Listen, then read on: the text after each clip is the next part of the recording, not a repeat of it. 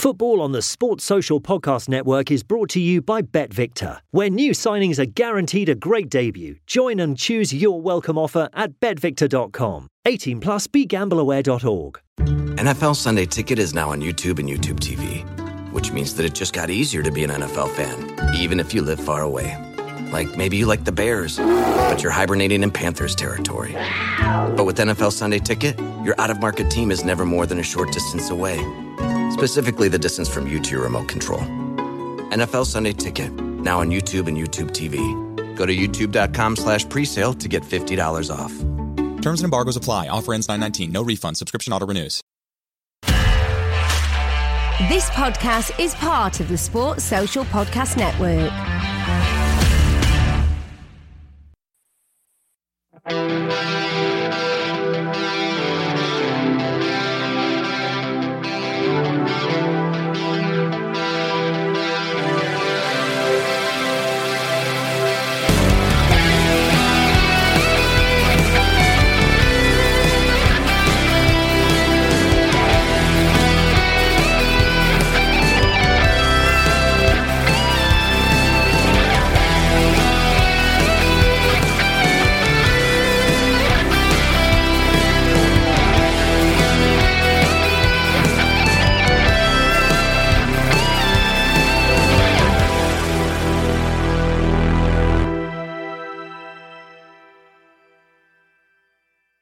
Hello and welcome to episode 24 of VAR at the Bar. My name is Ant and I am joined with the usual suspects tonight. Hello, I'm Dan. And I'm Chris. How are we all doing? Great, thank you. Not too bad. Nice and sunny outside. Yeah, beat me to it. Doing the fine weather. 4 days of summer. Right then. Because it feels like forever since we've done a podcast. So, got an action-packed episode tonight for you. I thought I'd jump straight in. And Chris, how you found top five? Well, I've got to put my hands up and I totally forgot to do it. Amateur's mistake. I put my hands up. You can be crucified as much as you like. But yeah. But how did you two get on with it? Oh, it's dead easy.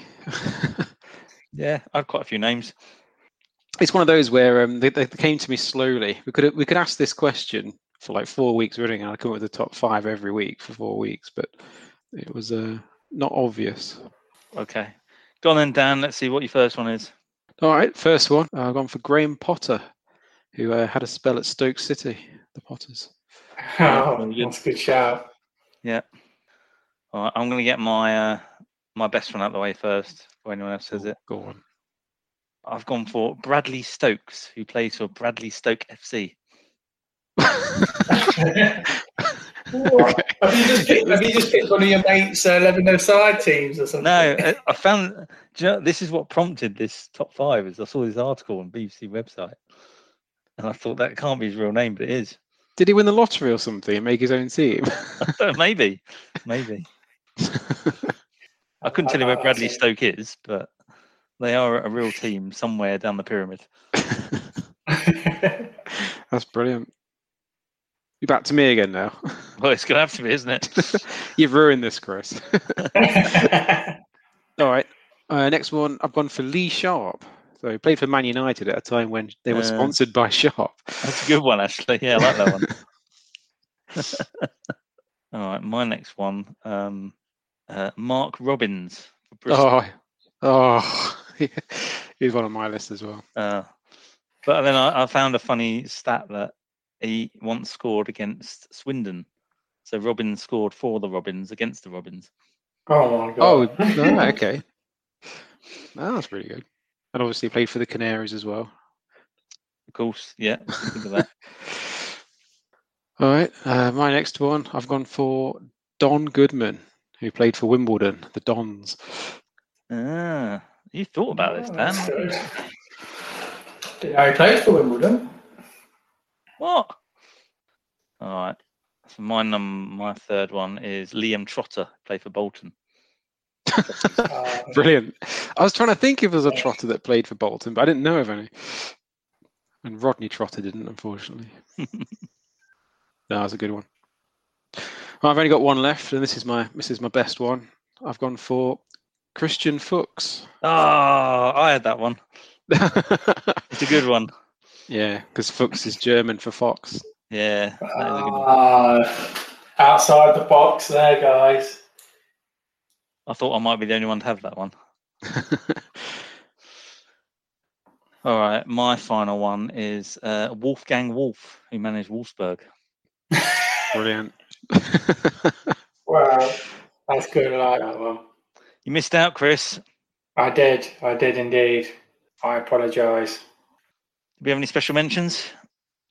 No, I only had 5. I had one other, Matt Sadler, who played for Walsall. Oh, good shout. Good shout. Well, we better move on and let Chris do some talking then. So let's do the good, the bad, the obscure this week. Yeah, sure thing. Right then, today's is actually a player that's actually still playing now. So it's Marko Arnautovic, our Austrian friend. So during his youth career, he played at various teams in Austria, but due to his poor behaviour, he wasn't allowed to stay in one team. So I think he played for about 6 various teams in his youth. He then moved to FC20, did well for the second team there, got promoted to the first team. And at the time, the manager for FC20, Fred Rotten, said at the time, when he made his debut, that Marko was not a worker when he was young. There was no problem for me because to develop players, you have to work with them. He showed a lot of skills on the training pitch, but at the beginning, it was not easy for him because talent alone is not enough. You also have to learn how to work. I had to teach him that if you want to be a big player, you can use talent, but also you have to do some of the dirty work. At the moment, he's probably that. So because of that reason, he was used quite sparingly, but his attitude was still a problem. But after finally listening to his coach, he actually made his breakthrough and scored 3 goals in his first 3 games at the age of 19, and also made his senior debut for Austria. After just 1 season as a FC20 regular, where they finished second in the league, offers were coming in from big clubs abroad. In the summer of 2009, 20 chairmen accepted a bid from Chelsea. Arnautovic went to England but failed a medical, which showed he had a fractured foot. Instead, he moved to Inter on a 1-year loan with an option to purchase. So throughout the whole of the season, he made 3 appearances, all as sub, none in Europe. And also that was the season that Inter won their 3 titles that season under Jose Mourinho. But he found the competition very tough. He was behind Diego Milito, Samuel Eto'o, Goran Pandev, and Mario Balotelli. The manager at the time, like I said, was Jose Mourinho. He branded Marko childish, mainly because he had his boots embroidered Champions League winners, even though he didn't play a minute for them in Europe. So he moved to Werder Bremen, which they paid 6.5 million for him in 2010.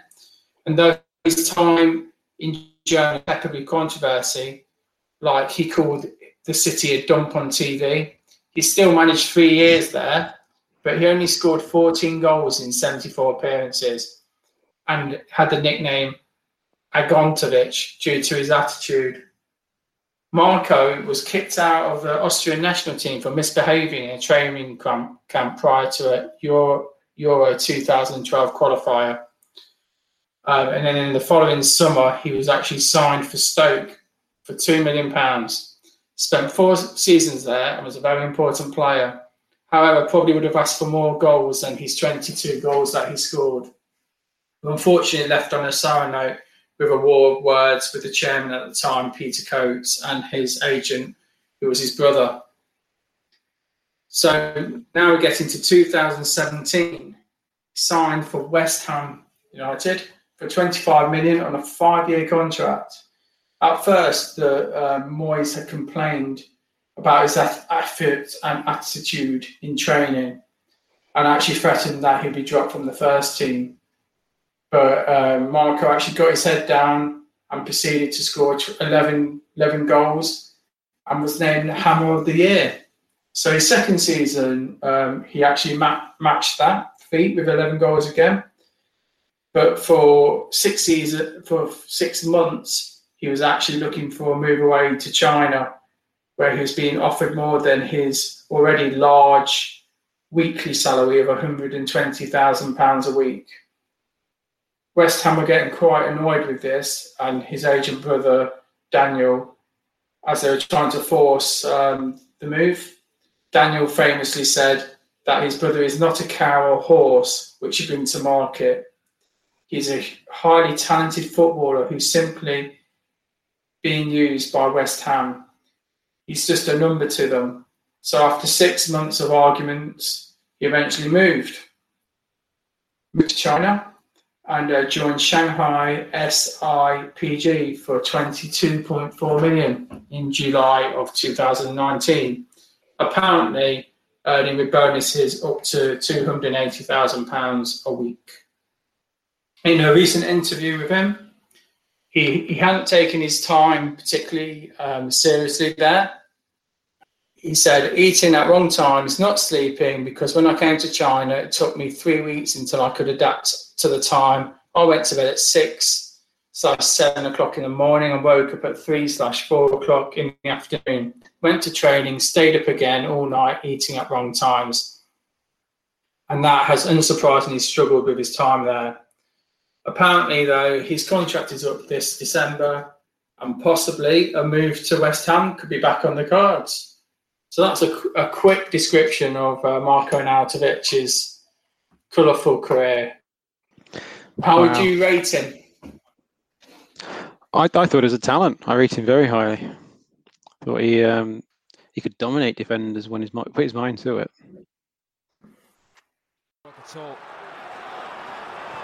No ball, what a ball. Arnautovic, flag stays down. 3-1. Marko Arnautovic.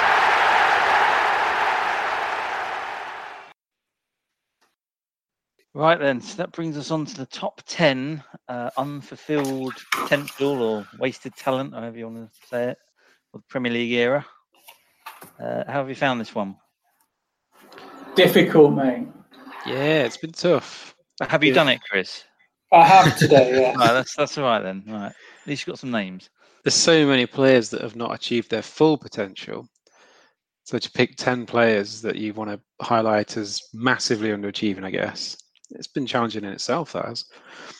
Yeah, I've tried to avoid ones we've talked about before. Yeah.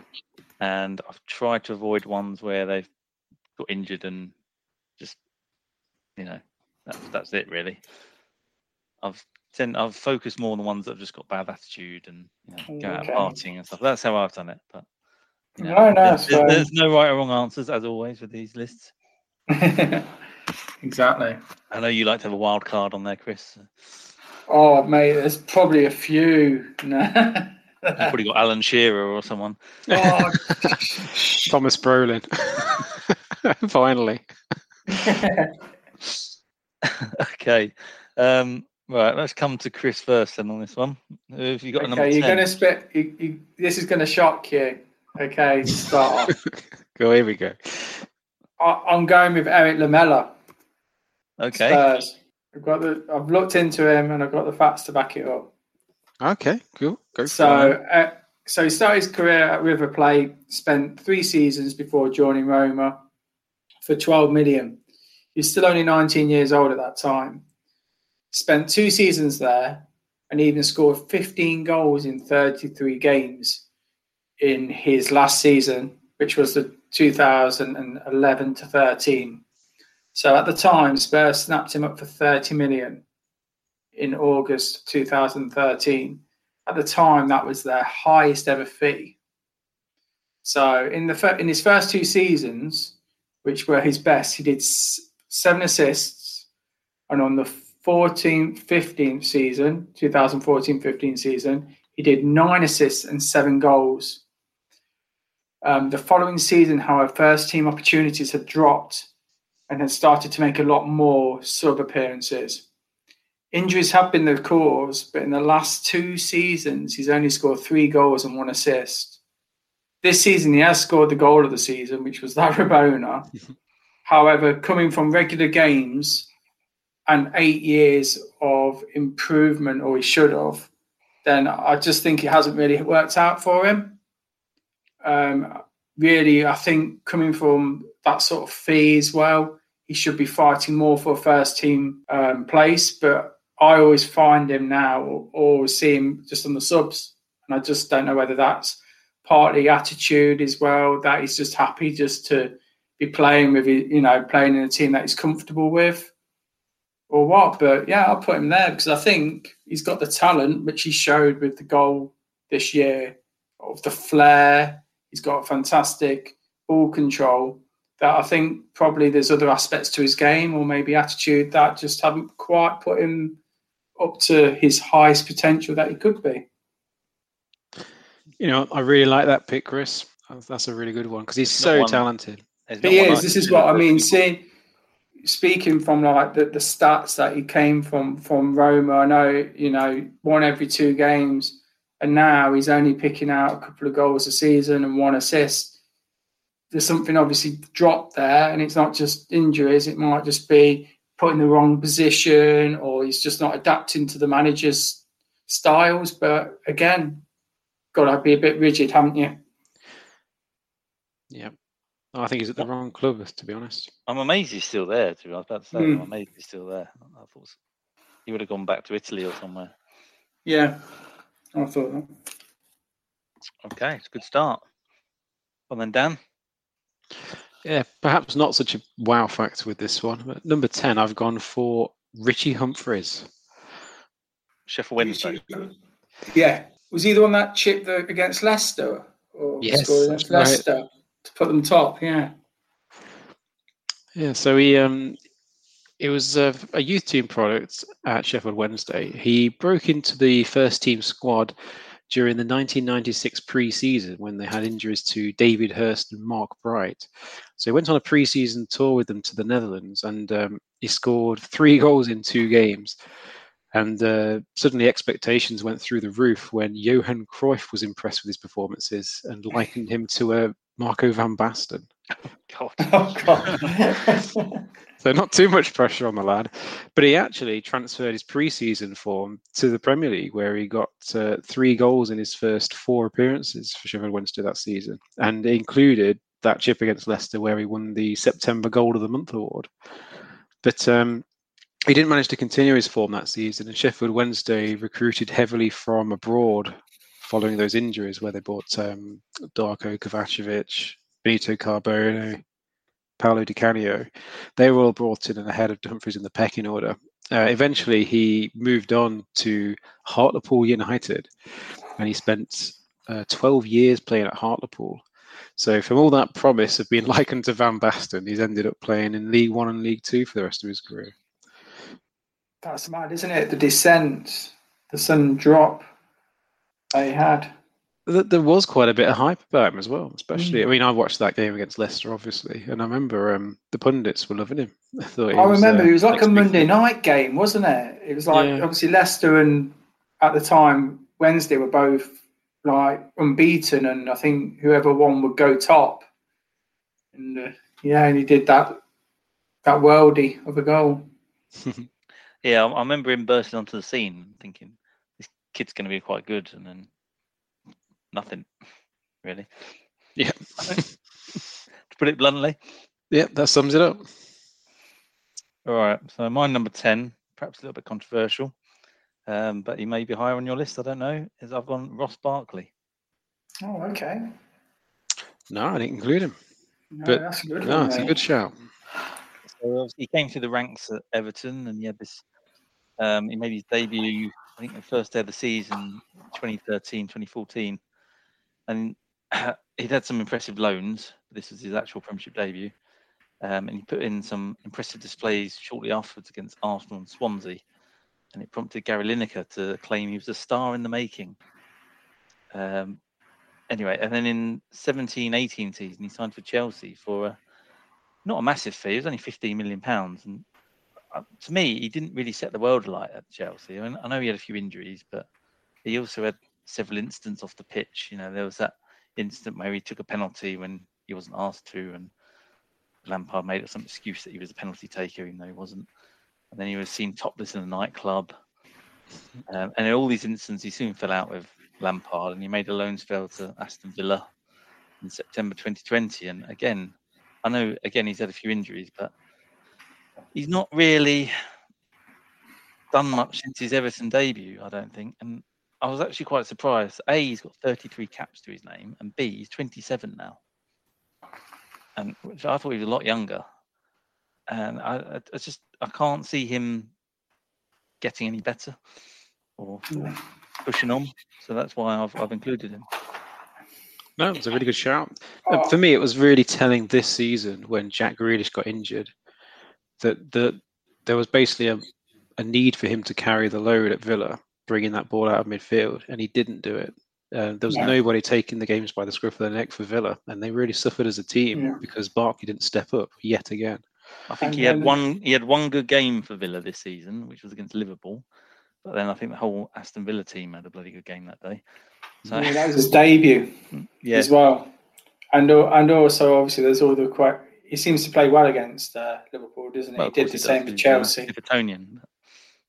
Yeah, and like Dan said, I mean, he got that bad, I think, for Villa that I don't think he might have been injured, but Dean Smith wasn't even picking him at the end of it, I think. I was going to say, I've not even heard his name this season that much. Yeah, which is worrying. Really, yeah. That's a good one, mate.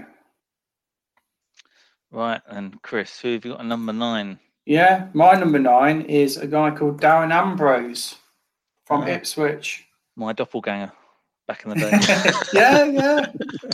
Well, do you want to speak about him, mate? If you want. No, he's not on my list. At which point did they swap places? Have we got Newcastle. Probably. So, that's when my shooting eluded me. So Dan Ambrose was a local lad from the Ipswich Academy, and he actually made his debut for Ipswich in April 2002. He's a regular the following season, and to assist Ipswich's financial issues, he moved to Newcastle at that time for a cut price $1 million. Was bought by Bobby Robson. Became a regular at Newcastle under him and played all the games in the 2003-04 season. That, unfortunately, until Robson was sacked and Ambrose was out of favour under the new manager, Graham Souness. But then injury kept him out of the first team scene. During the period before injury, he's becoming an under-21 regular as well. In July 2005, he moved to Charlton for $1.5 million. Was a regular for them for 2 seasons in the Prem before they got relegated, and then for the 2 seasons that they actually were in the Championship for. Injury problems and financial difficulties there as well meant that Ambrose went on loan to Ipswich, but that only lasted for 9 games.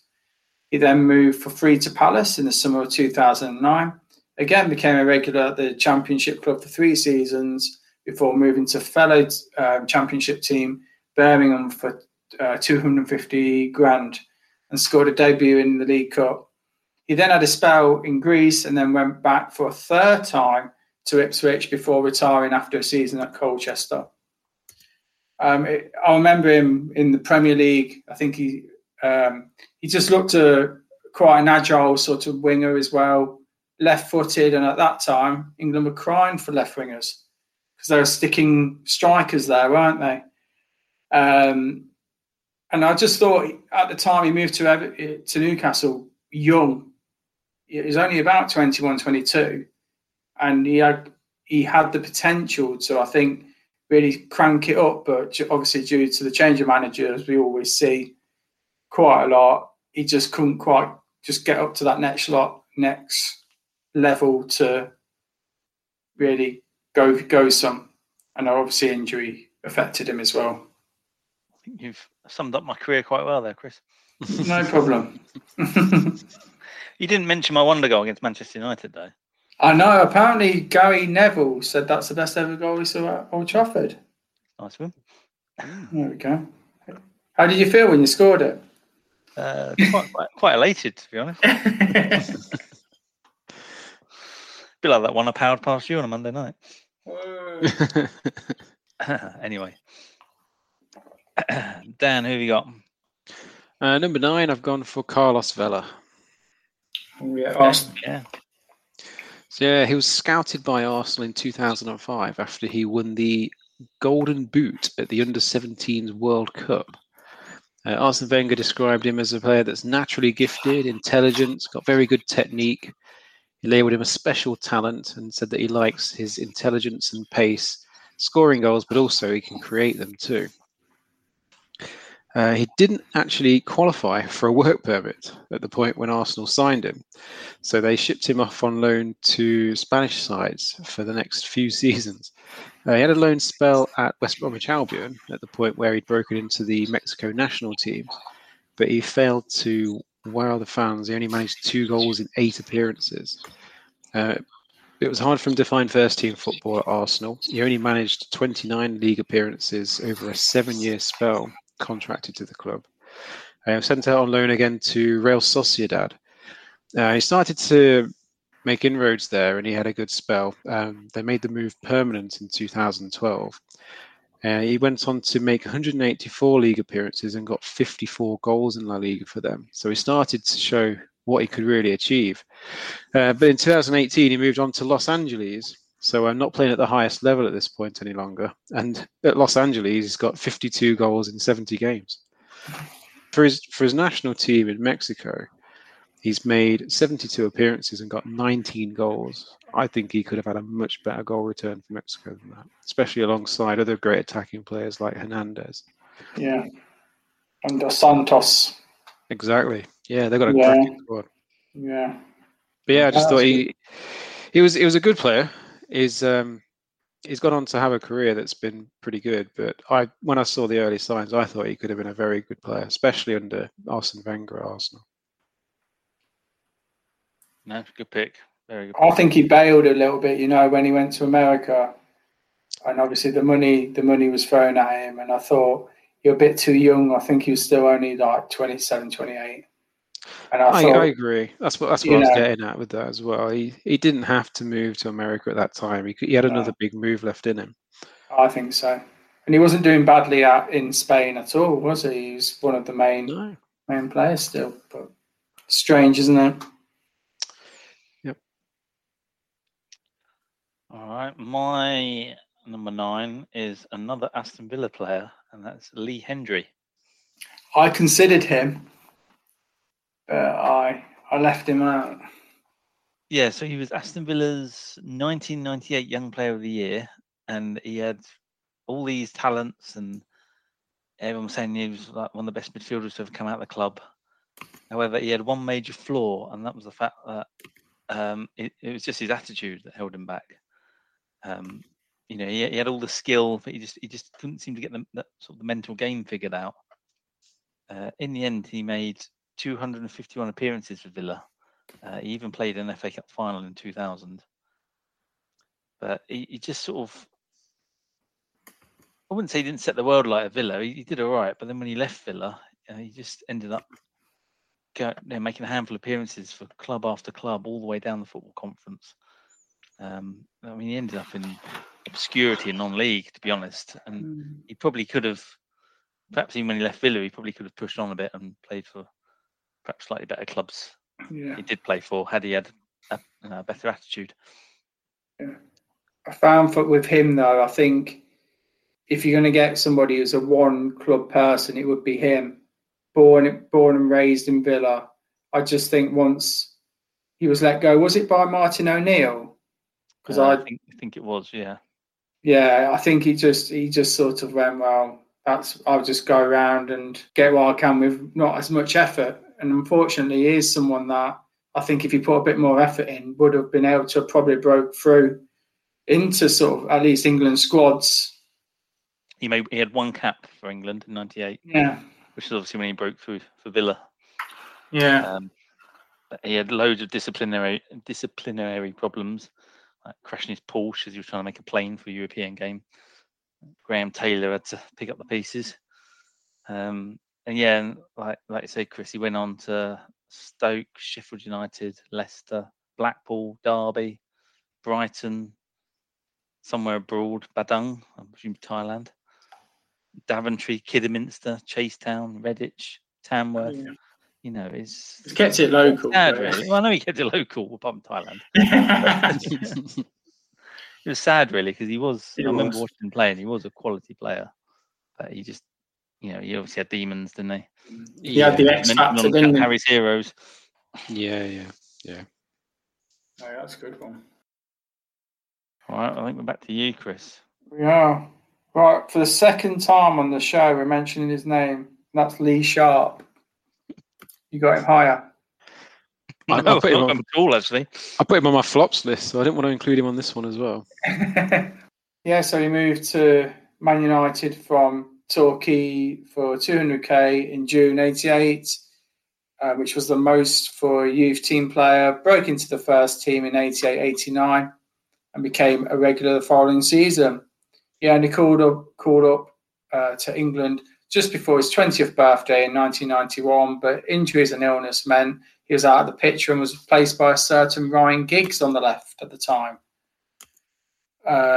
When Man United won the first Premier League, unfortunately, Lee Sharp didn't play enough games, so he wasn't even given a winner's medal. His extracurricular activities at the time annoyed Alex Ferguson incredibly because he knew what sort of talent he had. They did try to put him into the team on the right side of midfield, and all things were going well until injury again and the coming of number one, Andrei Kanchelskis, and also David Beckham. Unfortunately, forced him out of the picture. So during his time at Man U, Lee Sharp won 3 league titles, 2 FA Cups, a League Cup, and a UEFA Cup Winners' Cup.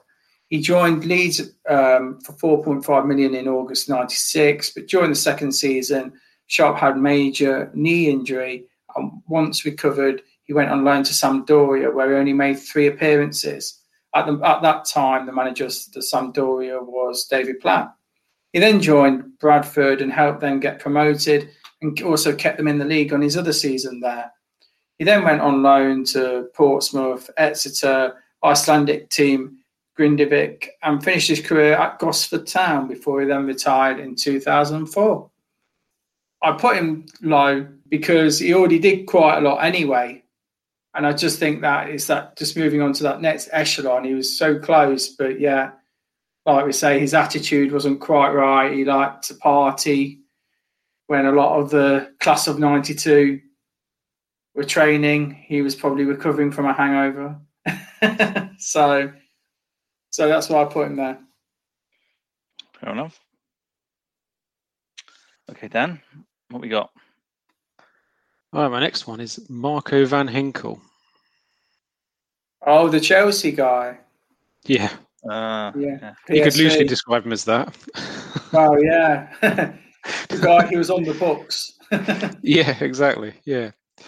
So he made his debut for Vitesse in Holland, his native Holland, at age 17, 2009, and he went on to make a total of 111 appearances for them, scoring 23 goals.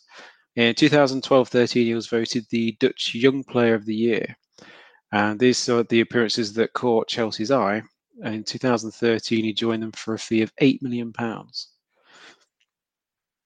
Former manager Jose Mourinho spoke of him by saying he's similar to Frank Lampard and Steven Gerrard in many ways.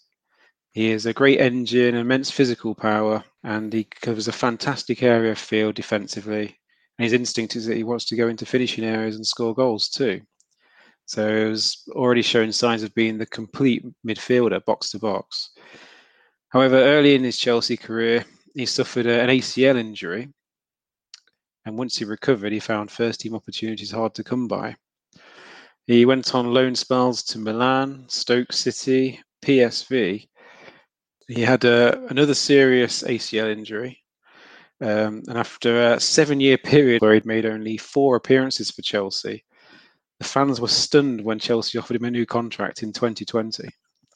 Now, what they may not have known is that actually, in the 2017-18 season at PSV, he'd had a breakout season. He made 43 league appearances for them and scored 21 goals from midfield. He also captained the side and helped them to win the Dutch title that year. So he had this breakout season, suffered another ACL injury, and then Chelsea thought, we don't want to let him go yet, especially as they were banned from bringing players in at the time as well. So they signed him on for another year. Again, though, he didn't receive any first-team opportunities, and he was sent on loan to PSV, which was the 3rd time he'd been sent on loan there. In his early days at Vitesse, he primarily played an attacking role, and he matured to play in a deeper defensive role, and he's become a very well-rounded midfielder. Although he was once touted as one of the future superstars, it's never actually come to pass. So and he's still on the books at Chelsea. Maybe. Really? Yeah, really. So he's shown glimpses of what he's capable of, and I think even Chelsea have recognised that. But you got to give the guy a chance, or you got to let him move on. It's a strange one. Oh, that's crazy. I know there was that period where Chelsea had so many players out on loan. It was just like, but even they didn't know who they actually had out on loan. It was more than 50, wasn't it? It was crazy. Yeah. It was a ridiculous amount of players. Yeah, it was a good one. I like that one. Okay, my number 8 is... I know I said I wasn't going to talk about ones that get injured, but I had to include this guy. I've gone Dean Ashton. Oh, okay. I know we've spoken about him before briefly in other podcasts, but so obviously he came up through the Crewe Alexandra's renowned youth academy. He was the bright young star in the early 2000s. He scored goals for Crewe. He went on to win honours with England under 16, under 17, under 18, and under 19. And it was only a matter of time for a big club came knocking for him, and that big club was Norwich. They got him for 3 million. He scored 17 goals in his first year. But then he was on the move again, joining West Ham for 7 million. And he continued his good form in the top flight. And he got his much deserved England call up in August 2006. Shortly before the game against Greece in training, he got injured. He broke his ankle. And he missed the next year of football entirely, making his next appearance in July 2007 in a friendly. He then went on to play 35 league games that season and started to get back to where he was. He scored 11 goals, finally got his England cap, and then he got rewarded with a new 5-year contract at West Ham. However, at the start of 08-09, his ankle problems returned again, and it got so bad that he just couldn't kick a ball ever again. So he retired in December 2009 at the age of 26. His last game was, I think it was West Brom in September 2008. It's such a shame because he had such a talent. He was such a good striker, and I think he'd probably still be banging in true the goal. Professional as well. He was. He really was. He really could have gone on to really be a big thing, but it's just like I said. Did any of you see his goal that he scored on? It was somebody's testimonial, and he scored an overhead kick. It was only a couple of years back. Can't remember who it was. He scored an overhead kick, I think, against Man United in the league, I think. Yeah, it was that Mark Noble's testimonial that he scored it. That was it. It was amazing, and everyone at Upton Park, or whether it's at the new place, just clapping him afterwards. It's just like still got it there, but obviously he just couldn't do it. Couldn't put 100% into it. Yeah, it's a real shame. Yeah, I think I include him on my one season wonder list, but I think he's more suited to this list actually. He was showing the signs of really breaking through. Man United tried to sign him just before he signed that contract extension with West Ham, and he was on the verge of breaking through as being a top striker in the Premier League. It was a real shame that they had the injuries at the time he did. But yeah, he's a real class act. Do you think he would have ended up being at somewhere like a Man United? I know it's easy to say that, but do you think he had the qualities that somebody like Ferguson would have admired. He would have ended up somewhere, be it Liverpool or Man United. Or One of the big he could have ones. gone Yeah, right to the top if he'd been fit. he had a real good work ethic, though, didn't he? He could have ended up at Arsenal. Even he could have ended up anywhere. He had a lot of quality to his game as a striker. A lot of good instincts as well. Yeah. Cool. All right, back to you then, Chris. Number 7. Yeah, mine's Keith Gillespie. Oh, blimey, you're going back a bit in these ones. I know. Back to the 90s. When you say that, I don't do enough revision in the 90s, so I thought I'll just do a couple there. So again, he was part of the 1992 FA Youth Cup winning team. He made occasional appearances for Man United, but again was behind Kanchelskis in the pecking order, and was there to take over that position until Beckham broke through. Fergie was looking to buy Andy Cole and offered him in exchange.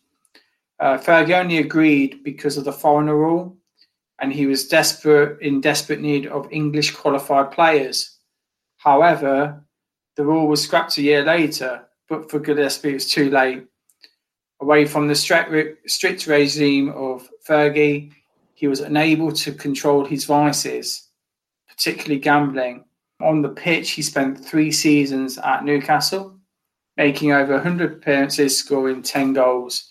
He then moved to Blackburn and spent 5 seasons there and helped them win the League Cup in 2002. Moved to Leicester on a free transfer. Spent 2 seasons there before moving to Sheffield United and spent a further 4 there. In his late career, he played for Charlton, Bradford, Glentoran, Darlington and Longford Town. Gillespie has been bankrupt through his gambling and apparently got knocked out cold by Alan Shearer on a boozy night out in Newcastle. He made, amazingly, 86 caps for Northern Ireland as well.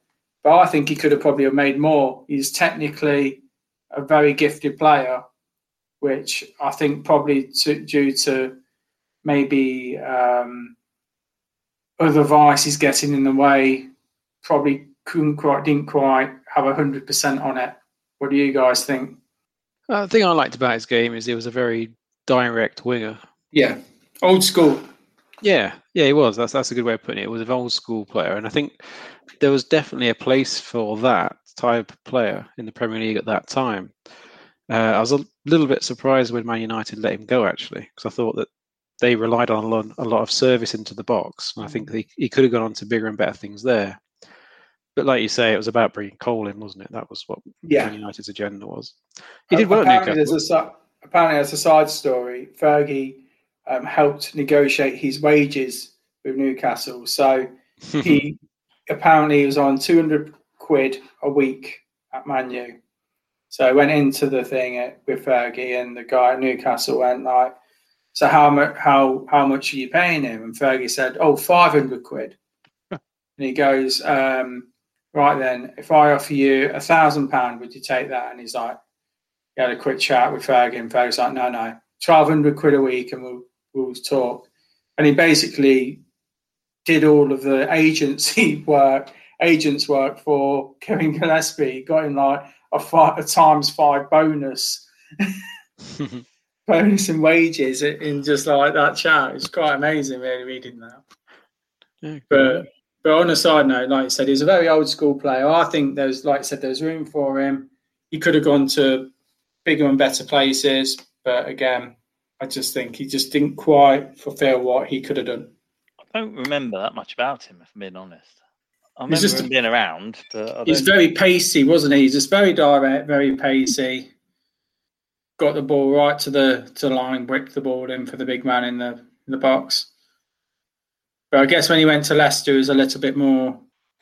I know that was in the time. That was in the time when you were bringing in every free transfer, wasn't it? Out of shape, was he, or did he do quite well there? Yeah, we had a whole team made up of journeymen. It was the worst Leicester team in my lifetime, that's for sure. He was probably the best player in it as well. Like I say, very direct, and we had lots of big man strikers at that time as well. Brian Deane, Barry Hales, Steve Howard. So yeah, he was well respected by the fans, and he couldn't really have enjoyed his football at Leicester at that time. It was a shame that he didn't remain at a club like Newcastle, really, because I think he had his best spell there. Yeah. Okay. Dan, what were you got at number 7? All right, number 7. Now, this guy's actually still playing, but I've stuck him on the list anyway for unfulfilled potential. And it's Adnan Januzaj. Yeah, he was considered. He was considered with me. I couldn't tell you where he is, but yeah, I know he's still playing. Real Sociedad, I think. That's right. Yeah, he's a regular there. So he was an 18-year-old where he seemed to burst onto the scene at Man United during David Moyes' spell in charge. And he instantly caught the eye of fans, football experts, and everyone, really. His two-footed skills, his exceptional technical ability, low centre of gravity, and his ability to just glide past defenders effortlessly. He reminded you in the many ways of someone like Messi. His technical ability was that high. In his debut season on 3rd of December 2013, he was nominated for the BBC Young Sports Personality of the Year award. That's how much of an impact it made with the way he played football at that time. That's how much he caught the eye. He only played 10 games for Man United at that time. Incredible. There were calls for him to commit his international future to England, but Kosovo, Albania, Serbia, Turkey and Croatia were also in the running. And of course, as we know, he ended up going to Belgium in the end. He was called up to their World Cup squad in 2014, aged 19, and he got his first cap for them in a warm-up game. At the start of the 2014-15 season, he was allocated the number 11 shirt, previously worn by the recently retired Ryan Giggs. However, he didn't get many first-team opportunities, and especially under new manager Louis van Gaal, he was struggling against more physical defenders as well. He didn't have the same role in the team. He went on a couple of loan spells to Dortmund and Sunderland, and then he signed permanently for Real Sociedad. He's actually become a regular there, and he's been very successful. They've had a very good season this year in particular, qualifying for the Europa League. But the early promise of how good he looked like he could be, and I don't think that talent was really nurtured by a manager, is my honest criticism. But he's shown glimpses. He scored against England in the 2018 World Cup. He's on the reserve list for Belgium at the Euros, so it looks like he's not going to be playing in that tournament. We still might yet see the best of him, but at this time of recording this podcast, I feel like it's unfulfilled potential. He could have been a great player, and he's only a good player at the minute. Yeah, no, good shout. He was considered. I didn't really delve too much into him, but had I, he might have made my list. All right, my number 7, I've gone with Jermaine Pennant. Oh, yeah. Yeah, he's my number 2. Oh, all right, we'll save that one then. So back to you then, Chris. Back to me. Right, then sticking with Man U. I seem to be having a bit of a dig at Man U tonight. I don't mean to. Terry Cook. Oh, you can't speak about a Champ Manager legend like that. He was a Champ Manager legend. He was absolutely amazing on Champ Manager 98. You guys always were shocked there. First player I signed every time I loaded that game up, Terry Cook. He was one of the members of the class of 92. Obviously known for being a silky right winger with bags of pace and tricks and skills. On his debut for Man United, he assisted goal for Ryan Giggs versus Bolton in 95, and actually was voted Young Player of the Year at Man United that year. Due to Beckham's rise, he found first-team opportunities hard to come by and had a couple of loans, but was sold to Man City for £1 million. At that time, they were in the old second division. So he was a big success at Man City and was dropped. So they didn't have to pay the add-ons. So they just paid his original transfer fee, even if he did help them get promoted, which I thought was a really harsh thing to do. But they were apparently penny scrimping. So after various loans, he went to Grimsby, but fell out the manager there. And with the addition of club great John Oster, that meant he was surplus to requirements. He then played a season at Sheff Wednesday, helped them survive relegation, but then made the move to the States to play for Colorado Rapids. The highlight of his 4-year stay there was a 4-0 victory over David Beckham's LA Galaxy. He scored 1 goal and assisted 2. This was in 2008 and got one over his old colleague. And he then moved on to North Queensland Fury before finishing his career at Tony Adams's Gabala, an Azerbaijan team. He was capped at under 21 level for England in 1996 as well. I just think that, again, another unfulfilled potential there, where he was fantastic youth player, came through there, started well at Man United, and they just didn't have enough space for him, did they? I mean, I've just spoken to 2 people that David Beckham's kicked out their position. First Gillespie and then him, and all that potential taken away. And I just think that it's a shame that he couldn't have got himself back. I think bad looks caused that as well, hasn't it? I think if Man City didn't have to pay add-ons, I'm sure he would have progressed up the leagues with them. But just very unlucky by the sounds of things. Things just didn't go quite right. Messi was playing on Football Manager by the sounds of things, lads. I'm going to put you on the spot with this one, Chris. How good do you think he could have been? How good do I think he could have been? From what I knew about him, I think he could have been a lower-end Premier League player. And I was quite surprised that he actually went down so many divisions. That was my opinion. From what I've seen of him, there isn't too much to show what he was, but from what I saw, he definitely had the attributes at the time to be a Premier League player. Yeah, I don't think Man City was the right move for him away from United. No. I mean, what did you think? I mean, have you seen anything of him? Not a lot, to be honest. That's why I was leaning on you a bit for opinion there. But it sounds like he should have gone. He should have aimed for that first move to be a lower end Premier League. It might be his own ambition as well. He might have thought that he might have had it knocked out of him at Man United, because obviously there's quite a big gap before he made his debut from 1992 youth team to then making his debut in October 95. You know, you just don't know regular football and everything. If he was promised that, maybe he just thought he'd take the risk. But yeah, I mean, look at Gillespie. He didn't make many appearances for Man United. He went to Newcastle and he took the ball with both hands, didn't he? Oh, yeah.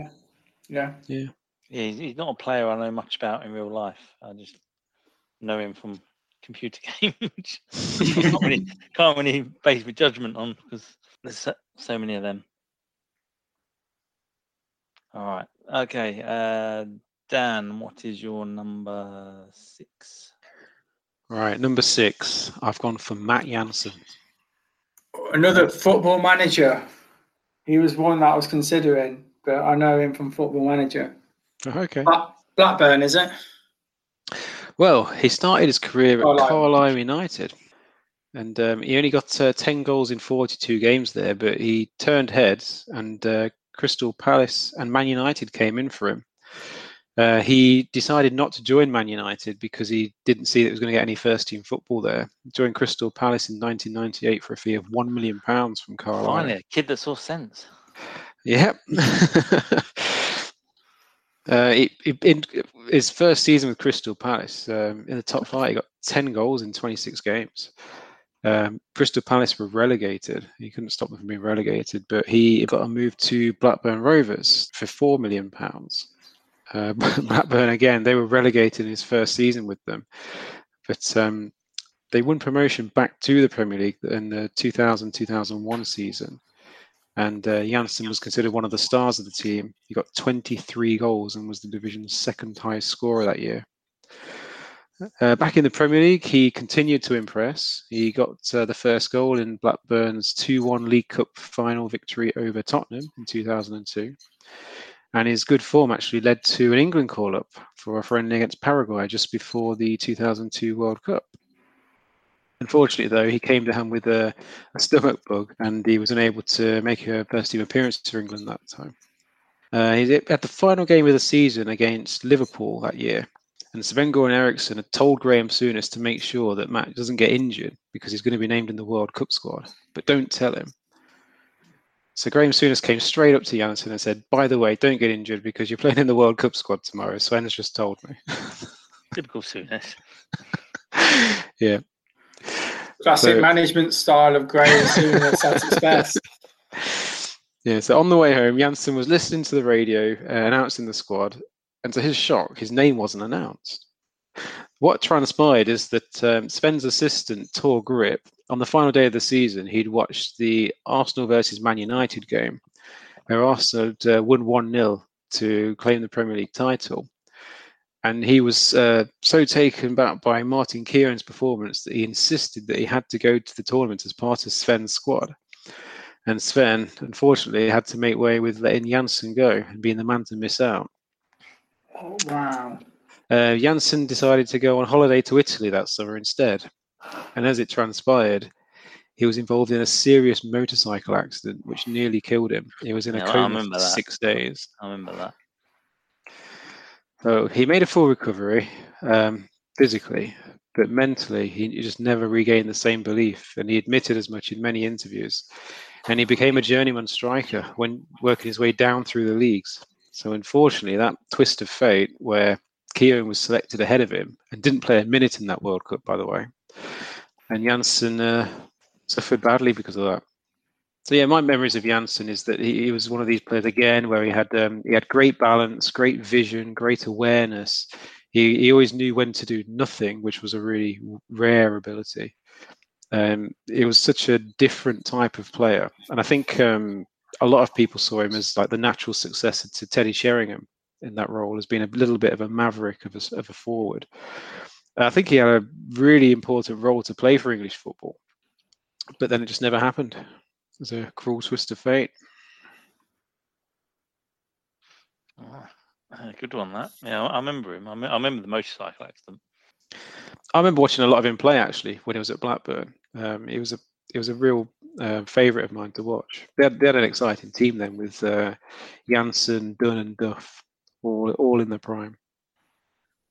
Okay, my number 6, possibly higher on yours, is Adel Taarabt.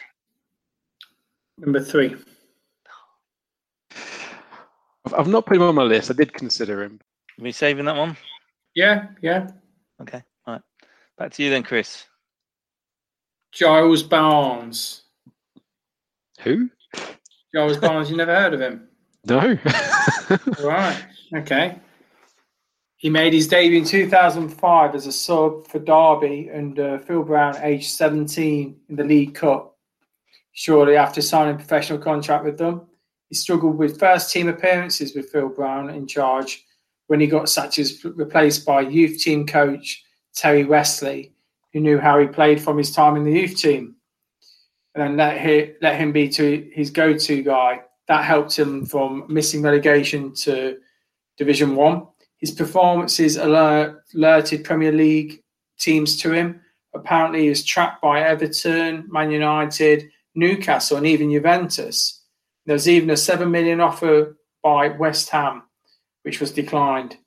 They made parallels of him and Gaza, by the way, that he plays and was a wonder kid on Football Manager and the newest England star. He signed a 4-year contract with Derby when he turned 18 and helped them get promoted in 2007 to the Premier League and winning Youth Player of the Year award. Unfortunately, injuries blighted his time at Derby and struggled in the Premier League, which prompted loan moves to Fulham and moving to West Brom, not West Ham, but only managed 23 games due to a change of manager and Mr. Hodgson coming in. In 2011, Barnes signed for Doncaster, and his career began to get back on track, with Everton, Swansea and West Ham again chasing his signature in the summer of 2012. However, in a shock move, he decided to go to Houston Dynamos. He made 100 appearances in 4 years and was even captain before he made moves to fellow MLS teams, Vancouver and Orlando City, where he didn't enjoy as much success. He has since moved to Leon in Mexico, Colorado Rapids and Indian team Hyderabad FC, and he's still only 32 years old now. He was an England under-19 player in 2006, playing 12 games, scoring 7 goals before changing allegiance to Jamaica, where he's now made 15 caps. That's why I put him at my number 5. He's going all out. All the big clubs were calling for him as an attacking midfielder. Very good on the ball. Sort of had a fantastic awareness, but yeah, didn't quite work out for him due to injuries. Yeah, so that's why I put him there. Again, he probably was a bit too early in his shelf life, probably, but to be making those moves, and obviously injuries affected him slightly. So, yeah. Does that ring any bells to you, or can you still not remember him? None at all, if I'm honest. Sorry.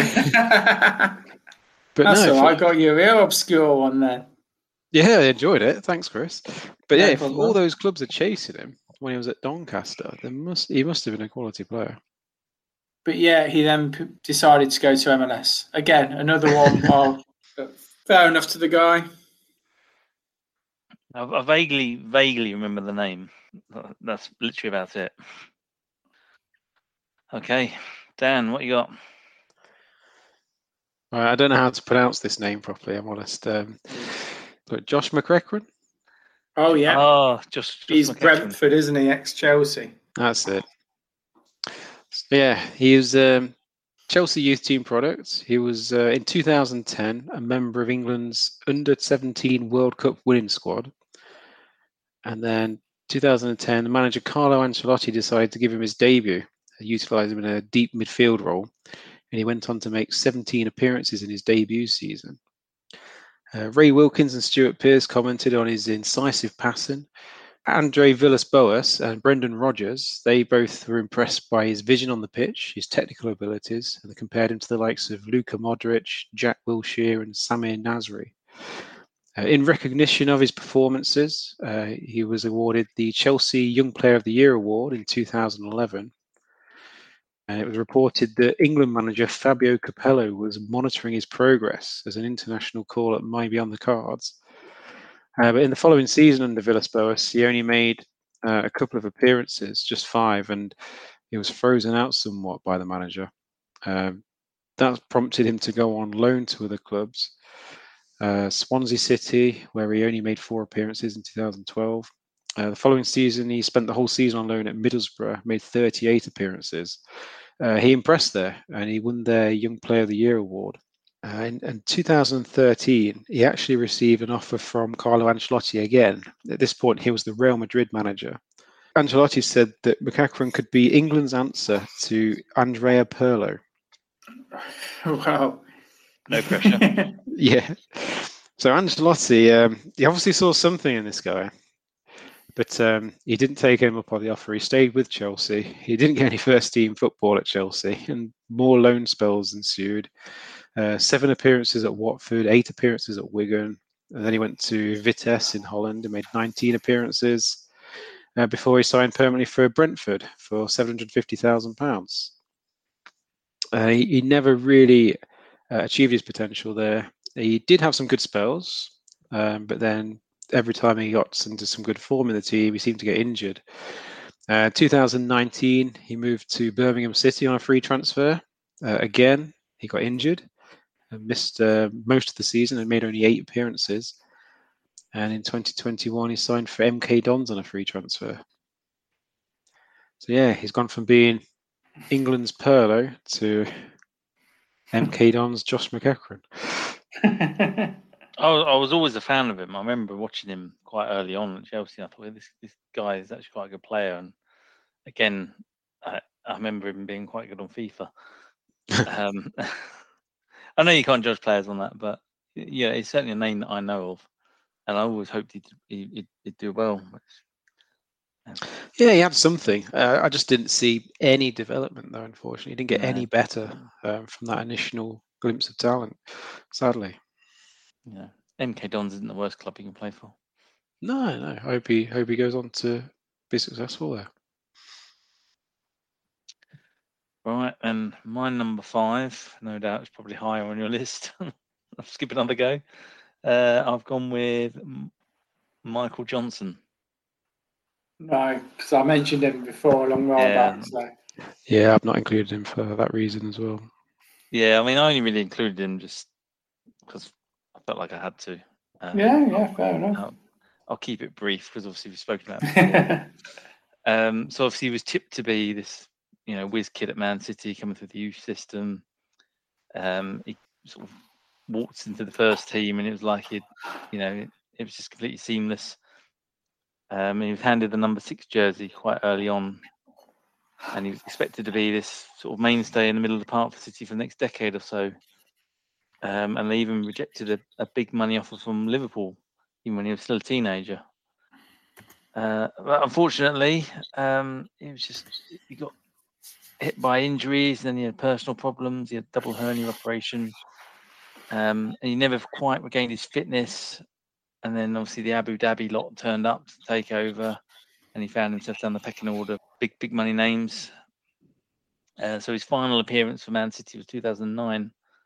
It was just his 4th competitive appearance in 5 seasons with the club, and he retired mid-20s. To various, obviously, personal demons. He ended up working as a estate agent. Wow. It's just such a shame, like we've spoken about before. He had all this talent, and obviously injuries got to him, and he turned to the drink or whatever. He got depressed, but yeah, it's a real shame. I remember when he moved to Leicester, and I was like quietly quite excited to see how he would get on, but he just was out of shape and everything, wasn't he? Yeah, he didn't make any impact whatsoever. But I remember his first season at Man City, there was so much hype around him. There was talk about him being a key figure for England as well, because he was such a driving force in that midfield. Yeah. All right, well, back to you then, Christopher. Okay, another one of a bit of an obscure one, guys. But hopefully you might have heard of this one. Fingers crossed. John Bostock. That's my number 3. Cool. Do you want me to do it now, mate, or you want to wait until... No, let me do that one, because you've got all my other 2 to do yet. Yeah. No worries. Lovely. Let me do one of them. I was a bit concerned after the Giles Barnes one, whether anyone might have heard of that one. But, no, I know all about John Bostock. Yeah, cool. All right, number 4. I've gone for one of your favourites, Chris. Go on. Nicholas Bentner. Hey, he's retired today. Yeah? He's retired from football today. He must have been in the stars, mate. Don't think he's played for 2 years, but yeah, he's retired today. I did seriously consider him, but I decided to leave him off in the end. Yeah, I can understand why. So yeah, I'll introduce it. He scored 45 goals in 171 appearances for Arsenal. He's won a Serie A title with Juventus. He's won the German Cup with Wolfsburg, and he's scored 30 goals in 81 games for Denmark. And he's their 8th all-time top goal scorer. He was also awarded the Danish Footballer of the Year award in 2009. So why is he on my list for unfulfilled potential? Well, when he first emerged at Arsenal, he was a very versatile player. He could play in several attacking positions, and his preferred role was a centre forward, but it was also used on either flank. He was considered a promising but undisciplined player in his youth, which you also see into his adulthood as well. A player blessed with fabulous all-round talents, quick, intelligent, a hard-working striker on the football pitch, good positional sense, good first touch, good tactical awareness, and ability to score goals, hold the ball up, and create chances for others. So really, he had absolutely everything you'd look for in a forward. Former manager Arsene Wenger, he labelled Bentner as potentially an unstoppable striker, described him as being good in the air, good technique, good stature, good pace, good link-up play, and saying he had it all in the locker. So despite this talent and despite his confidence in his own abilities, Bentner often struggled with injuries, and that limited his match fitness. He was criticised in the media for perceived arrogance. Once in 2010, he famously claimed to be amongst the world's best strikers. He was also criticised for his general mentality, his inconsistency, and his off-the-field antics. This included a load of social media posts as Lord Bentner, where he just basically portrayed silliness and got up to no good on purpose. All of these things added up to him having distractions and failing to live up to his potential.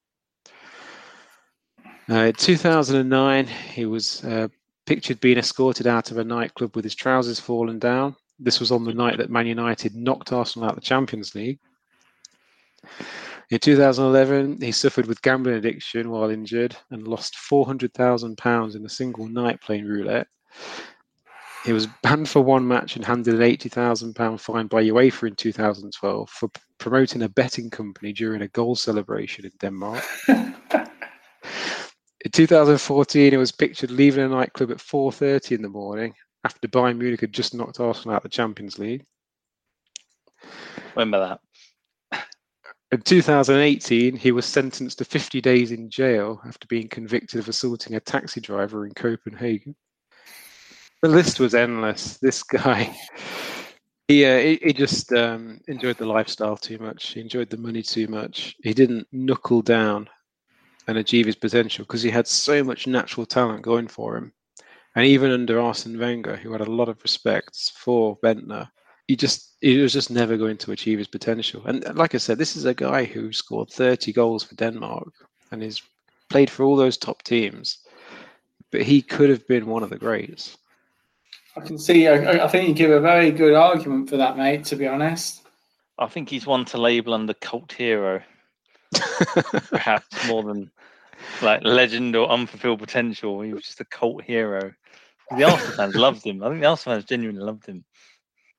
It's a lovable rogue, watching isn't him it? play. Yeah, it's like, oh, Lord Bentner scored. Whee. I mean, the antics were funny. I did enjoy them, if I'm honest. But I enjoyed watching him play. I thought he had so much natural talent. And when he chose to turn it on, it was great. It was great to watch. To be fair, though, his figures aren't that terrible, are they? At all? No, they're not at all. As well, I'm surprised with how good the figures actually are. So if he'd have tried, imagine That's how good he would have been. Yeah. That's without putting any training or doing whatever. Wow. He's a lord, Chris. He can do what he likes. I also read that I think there was a Danish newspaper who were big fans of his social media account, and they actually bought him a piece of land in Scotland. So he was officially Lord Bentner at that point. Oh, that's brilliant.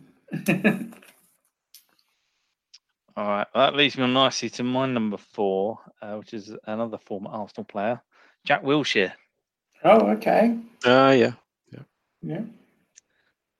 He was dubbed the next Paul Gascoigne at the age of just 16 years and 255 days. He made his Arsenal debut as a substitute in the Premier League match against Blackburn, September 2008. He made sort of the odd appearance over a couple of seasons. He spent part of 09-10 on loan at Bolton.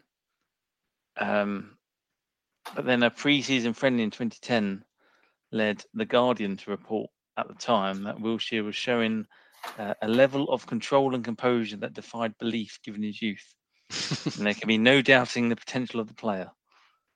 2010-2011, he made his breakthrough season, turning in a number of eye-catching performances for the Gunners.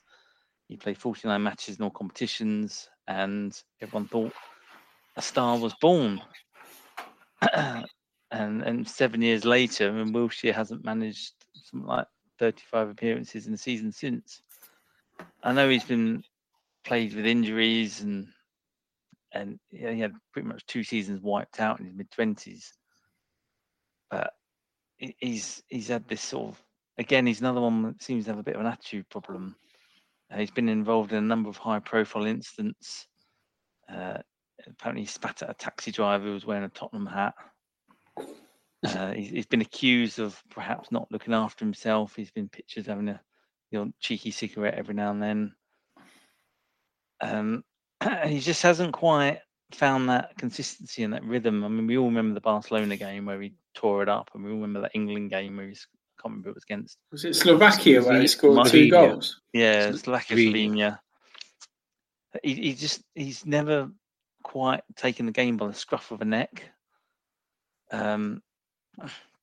He had 2 relatively injury-free campaigns in 2012 and 2014, between 2012 and 2014. But yeah, like I said, where's he been? West Ham, Bournemouth. He's not. I mean, where's he now? He's not. He's nowhere. He just got released. Yeah, he just got released from Bournemouth again, didn't he? They didn't go up. For all the talent he seems to have, and we've all seen it, he's never quite got going for me, and it's a real shame. I think it's one of those cases, isn't it, where he was that good, that young, that it's just about having someone to like help him through the path, because obviously he was easily led, probably, to do things he shouldn't do. I think more of him is probably down to his fitness rather than anything else. He's not one of these that's gone somewhere young on like big money, gone to Man City and died a death. He stayed at Arsenal for a long time. For all the hype, I remember all the Arsenal fans banging on about him. Yeah. I don't feel I've seen enough of it. No, not really. Just in brief glimpses, isn't it? And he's probably 27, 28 now. Still got it there to do, hasn't he? But I don't think we'll see him back in top flight, or not like the top of the top flight again. Shame though, isn't it? Yeah. But do you think he could have got much better? I think he could have been more consistent. I think he had the talent. He definitely had the talent. He definitely had it. I think if he had perhaps concentrated on his fitness and his attitude a little bit, he could have got better. I don't think he had the drive to want to be the best. No. Then I suppose he was part of that Arsenal team that was petering out under Wenger as well, which probably didn't help.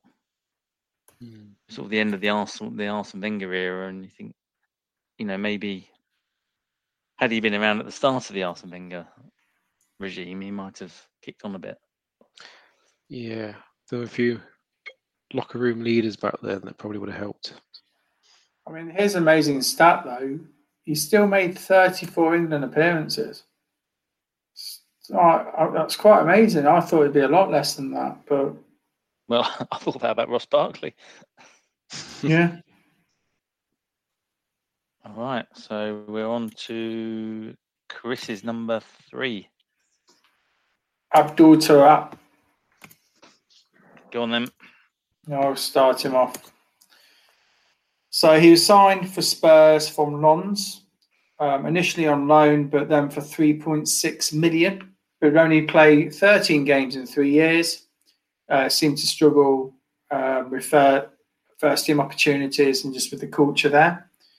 He went firstly on loan at QPR, but after a good spell, he was bought for just over £1 million. The following season, QPR won promotion to the Prem, with Turab playing a massive role, scoring 19 times and assisting 21 times, and winning the league's Player of the Year, and was also in the Champions Team of the Year. In the first season with QPR in the Prem, he was linked with a move to PSG, Napoli, and lost the captain's armband, which had settled in and struggled for form. Yeah, they gave it to Joey Barton. Yeah. That's enough to unsettle anyone. I know, not what Joey Barton did. Started on the whole of Man City's team that season as well, didn't he? Class act. Turab then went on loan to Fulham, but then got relegated. Went back to QPR, but then manager Harry Redknapp was not happy, especially after a reserve match. That Turab was not injured. He's not fit. He's not fit to play football, unfortunately. He played in a reserve game the other day, and I could have ran more than he did. It was hardly a ring endorsement and would later be followed by the manager declaring that Turab was 3 stone overweight. That from Harry Redknapp, of course, a health aficionado. That was the beginning of the end for Turab. He went on loan to Milan. Turab then signed a long-term deal with Benfica in 2015, but during pre-season claims that he was a couple of stone overweight again and begged clubs to sign him. The president at the time advised that he would never play for Benfica ever again. Then went on loan, this time to Genoa in Syria for a season and made 22 appearances. He's currently back at Benfica, but he's playing more of an anchor role in midfield and has been in and out of the team. At his best, he was almost unplayable, but maybe had a bit of a lack of temperament and self-confidence, which has led to him being so high on our list.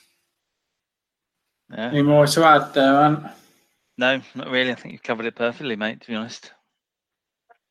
It's just, again, another waste of talent and lack of attitude and ambition, I think.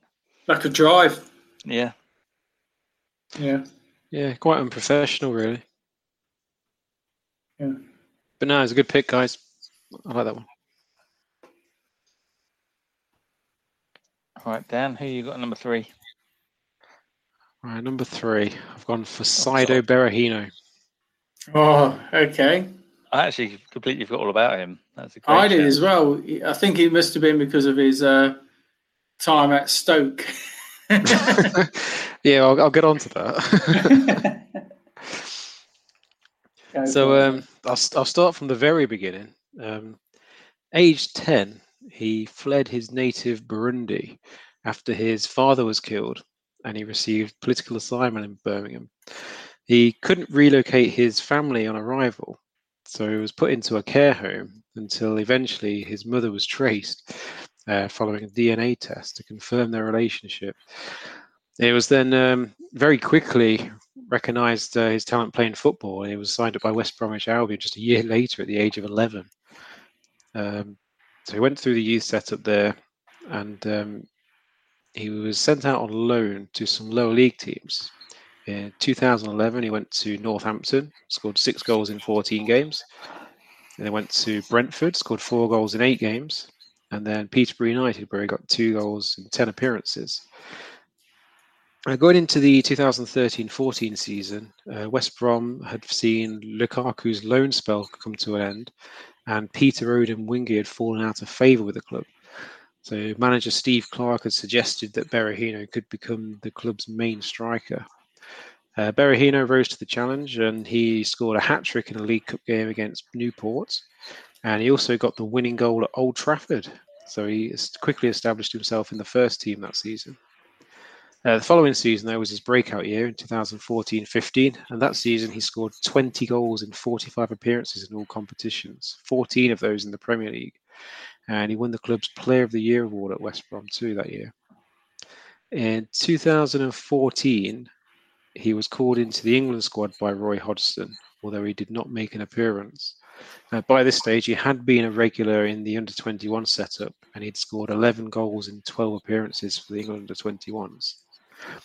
West Brom were considering offering a new deal worth £50,000 a week, but then the club quickly pulled out of negotiations after Berahino was arrested on suspicion of drink driving. Still only 22 at the time, though, at the start of the 2015-16 season, Spurs showed some interest in him. West Brom didn't want to sell the star striker, and they rejected a bid of £15 million, valuing him at £25 million.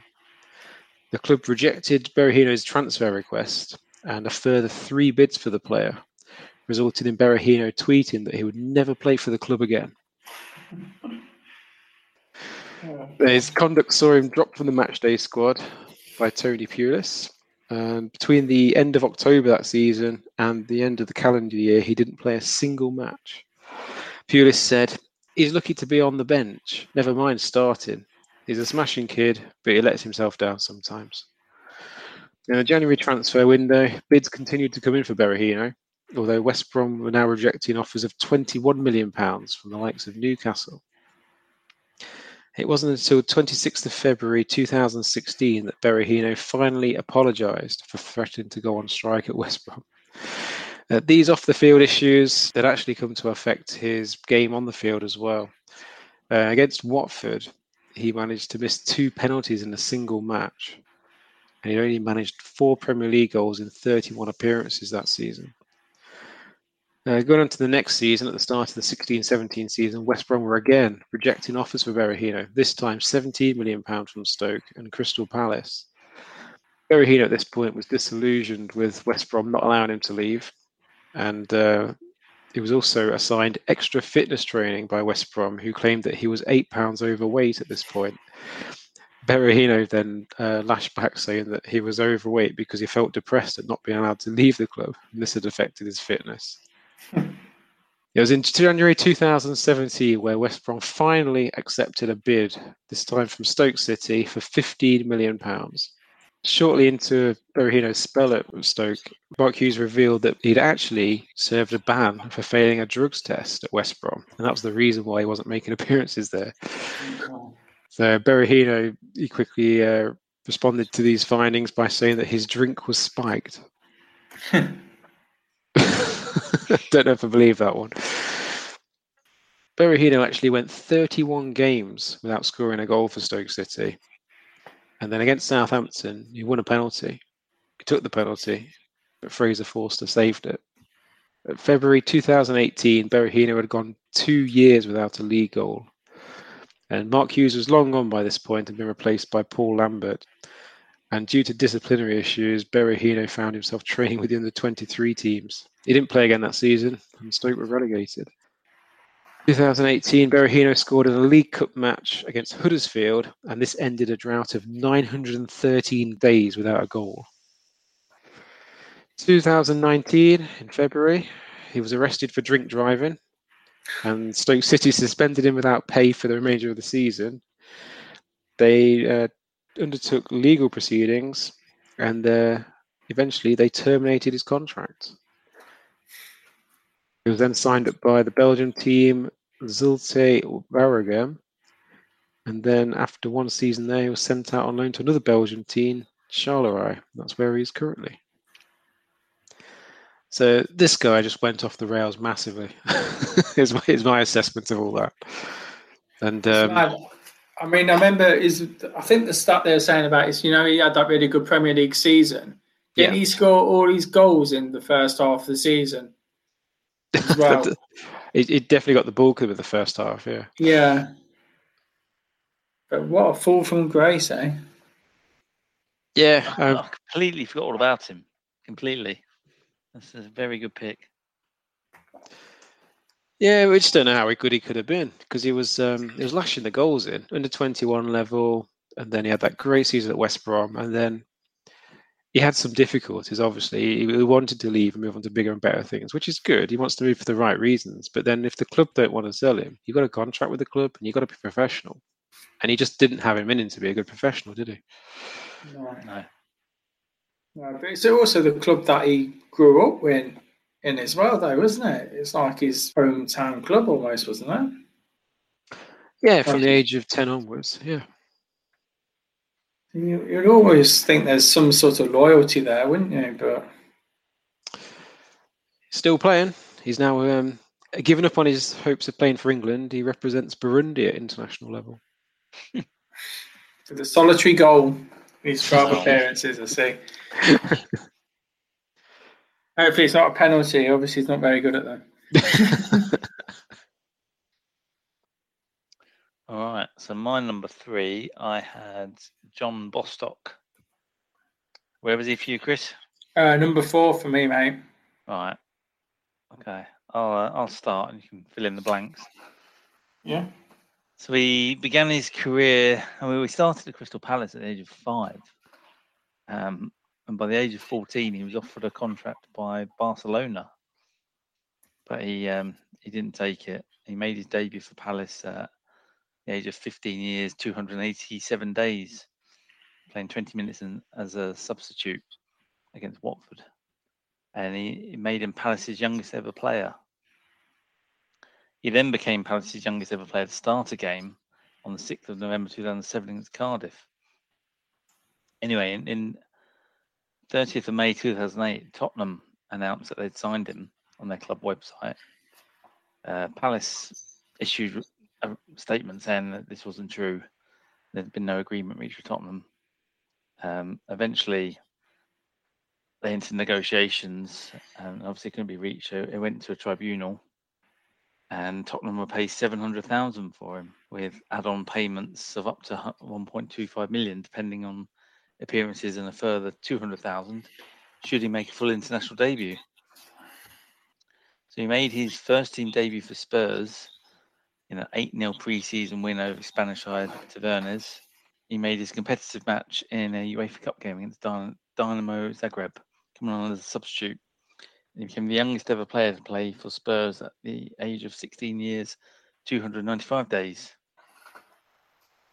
He made 2 further appearances in that cup that year.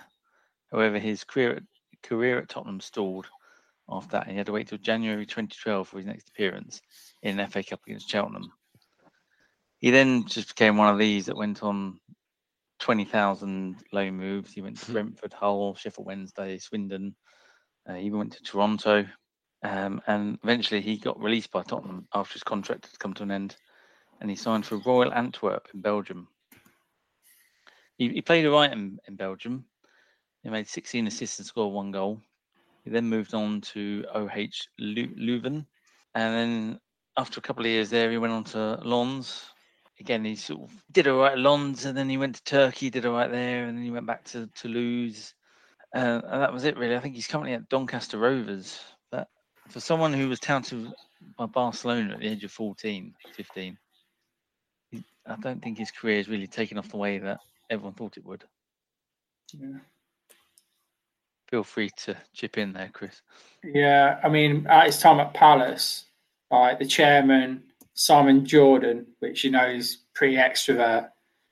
Anyway, but Bostock and his agent, who was his stepdad, were like massive Palace fans, and they had a season ticket.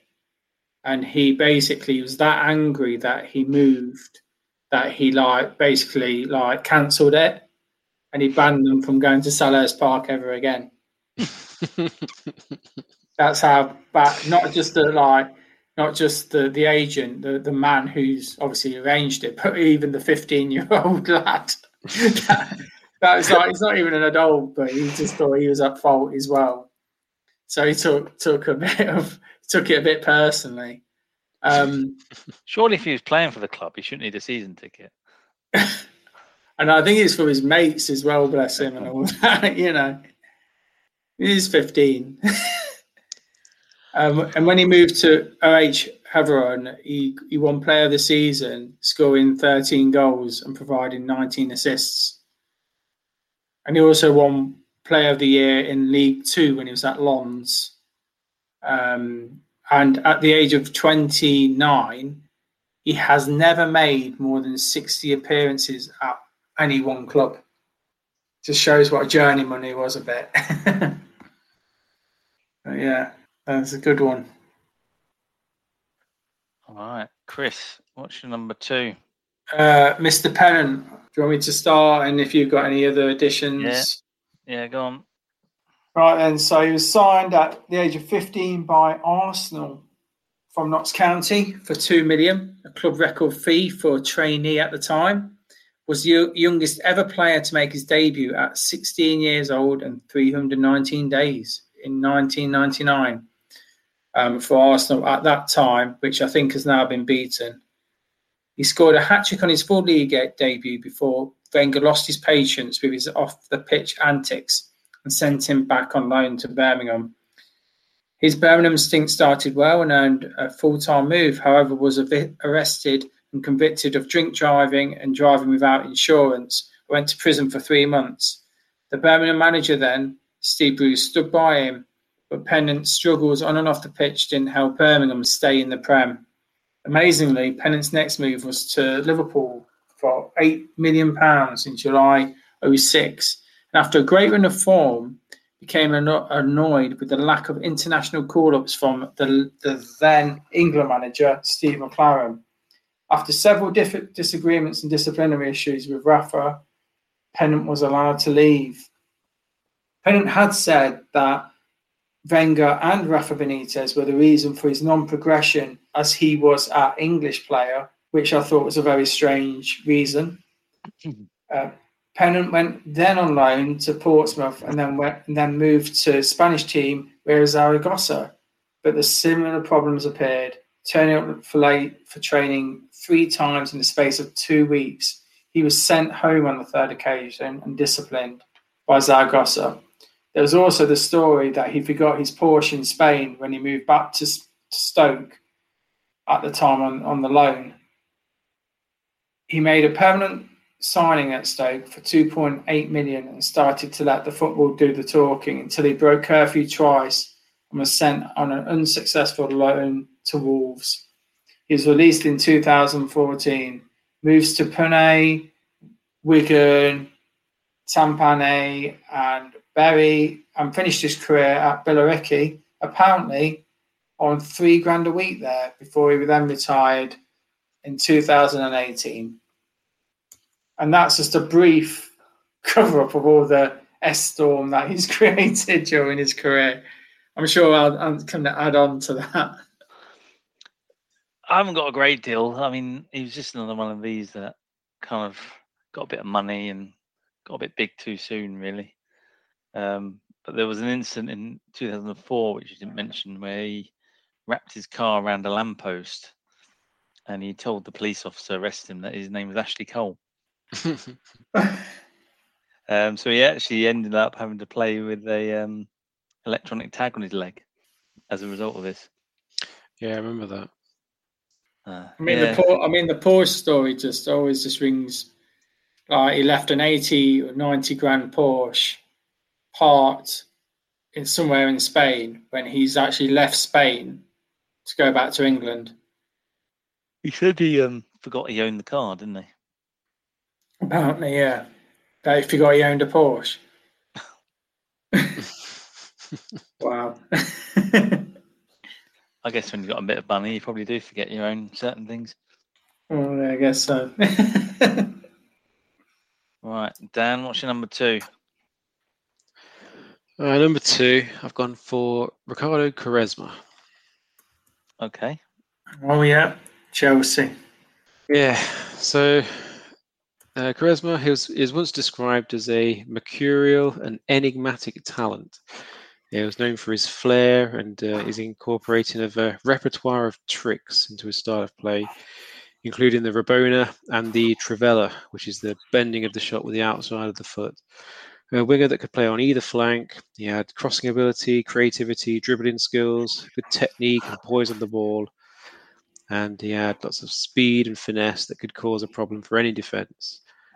He started off his career at Sporting Lisbon, and he made 59 appearances for them between 2001 and 2003.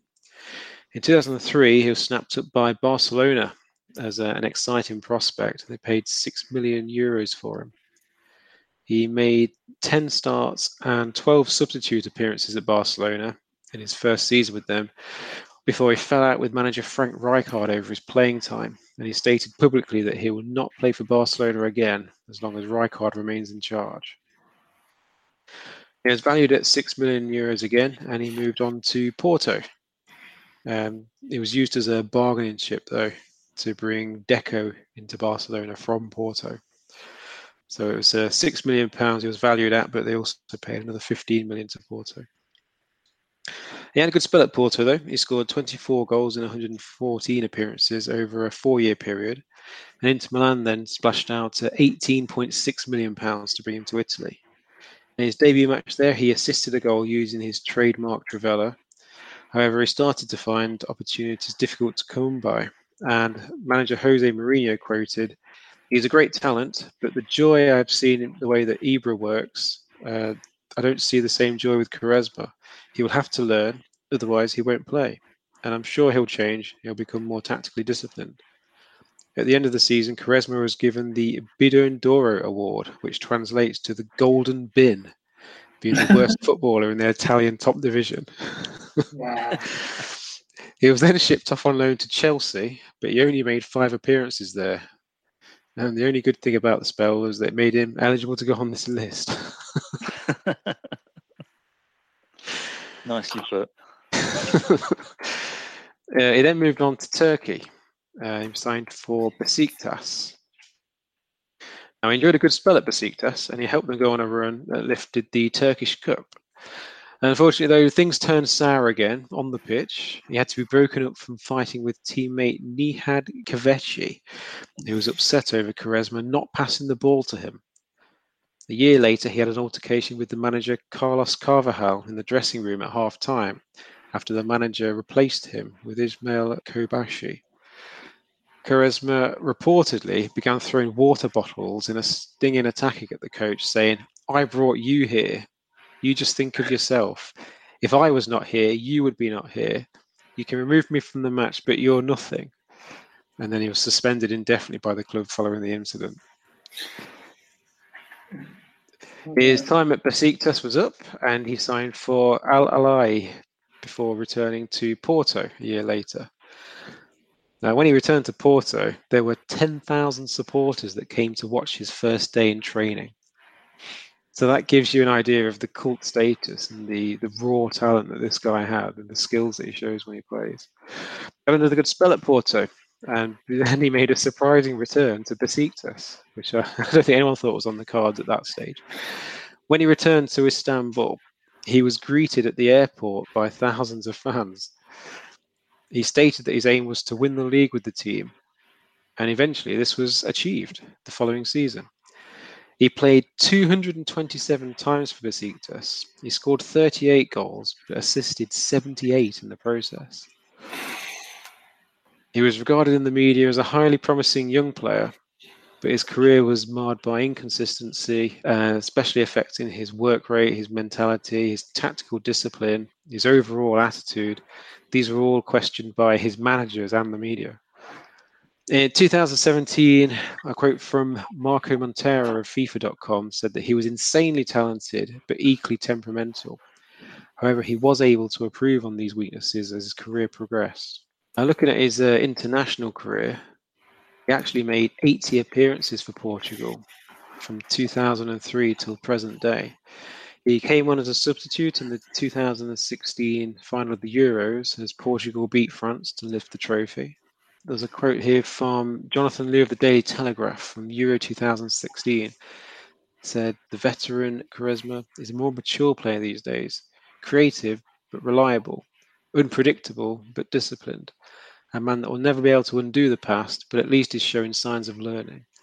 So this one is where the guy's got incredible raw talent. He kind of squandered it through the early stages of career, and then at the point where he's really past his prime, he started to mature a little bit and work for the team a little bit more. And he's had some really good spells in his career as a result. But if he'd have just had that mentality and had some wise words in his ear at an early age, we could have seen someone that just exploded onto the scene like Cristiano Ronaldo. Yeah, that's a good shout. Always remember him to be very arrogant. Yeah. I just remember just seeing him just walking around the pitch and just sort of like not really putting much effort in, except for when the ball's at his feet. Yeah. All right. My number 2 is Ravel Morrison. He's my number 1. Thought he might be. Dan, number 1? No, I've not put him on the list. Oh. You've gone very diverted with this list, haven't you? I don't think Dan's got a single obscure name that you've got, Chris. I thought we'd mentioned Ravel Morrison before on something. That's why I didn't put him on. Oh, possibly. I'll let you do this one, Chris, because hopefully Dan doesn't. Well, Dan probably has got my number 1. Maybe. Okay, no worries. Go on then, Chris. Tell us about Ravel Morrison. Okay, so we went through the Man United youth ranks and Fergie thought he was the best player he's ever seen at the age that he was. He was in the youth team containing Jesse Lingard and Paul Pogba that won the Youth Cup in the 2010-11 season. Signed a professional contract at the age of 17. However, off-field antics did put this in doubt. In October 2011, Morrison made his first team debut in the League Cup, but struggled to make a break into first-team contention. Only ended up with 3 appearances before joining West Ham in January 2020. His mates out of football were a problem, and several criminal convictions hovered over him at the time. Apparently, every appearance Morrison made for West Ham meant they would pay Man United 25,000 in appearance money, and with his transfer fee of being only 650,000, then Man U were going to get a very good deal out of this.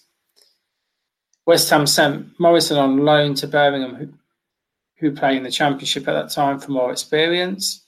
In 2013, Morrison was back at West Ham playing in the first team and putting in quality performances, including a fantastic 50-metre solo run / goal versus Spurs.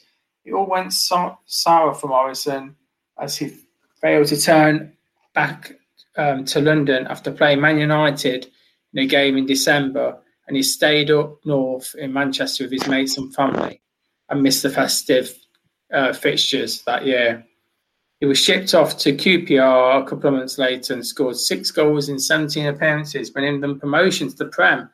But QPR manager Redknapp did grow frustrated with Morrison's often casual attitude on the pitch.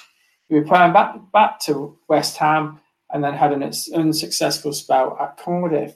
At the beginning of 2015, he had a free transfer to Lazio. After a bright start, the same old problems started to happen with lack of effort on the pitch. This was followed by failed attempts at Atlas, Östersund, Sheffield United, Middlesbrough, Den Haag, and he's currently not at a club. Harry Redknapp did say about Ravel Morrison, when he's on his game, he's fantastic. I really liked him as a boy. He's not a nasty boy. He has a bit of a reputation, but that's fine, though he could be a bit silly now and then. And at times, he has also been surrounded by silly people who haven't helped.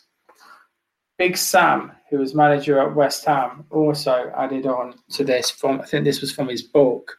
Was Rav had some pals from outside football. They'd come down from Manchester to lead him astray. Allardyce also notes that Ravel Morrison had absolutely rotten teeth and concluded he didn't take basic care of himself. I like that is a proper Big Sam quote, isn't it? Coming from Big Sam with the biggest belly you could ever see, and him saying that you're not taking care of yourself.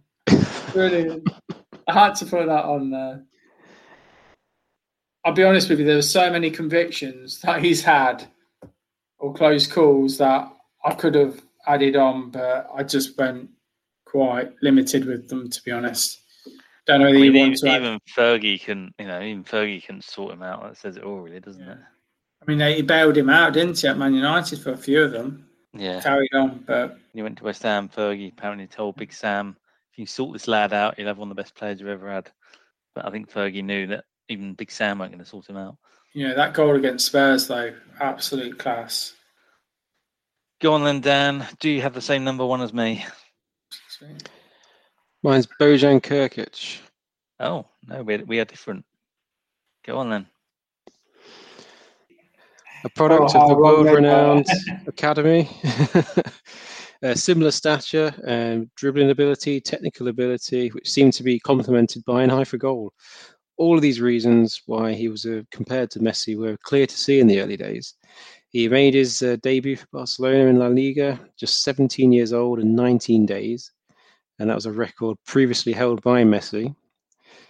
3 days later, he broke another record by becoming Barcelona's youngest player to feature in the Champions League when he came off the bench against Lyon in the group stages.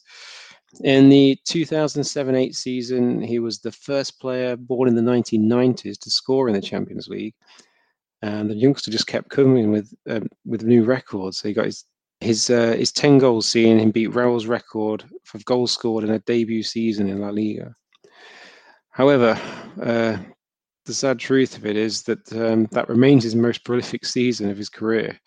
After 13 seasons, he's failed to reach double figures. He left Barcelona eventually in 2011 for 12 million after finding game time increasingly hard to come by, with David Villa and Pedro blocking his path to the first team. And he signed for Roma in Serie A. He only had one season there and he made 33 appearances but failed to make an impact. And he was loaned out to AC Milan for the 2012-13 season. He made 19 appearances there and managed just 3 league goals, and again failed to impress. He returned to Barcelona for a fee of £30 million after Roma elected not to make the route permanent, as it would have cost them €28 billion at that stage. So he was given another chance at Barcelona, but he failed to make an impact in the first team and was quickly loaned out again to Ajax this time. 24 appearances made for Ajax, and he only got 4 goals for them.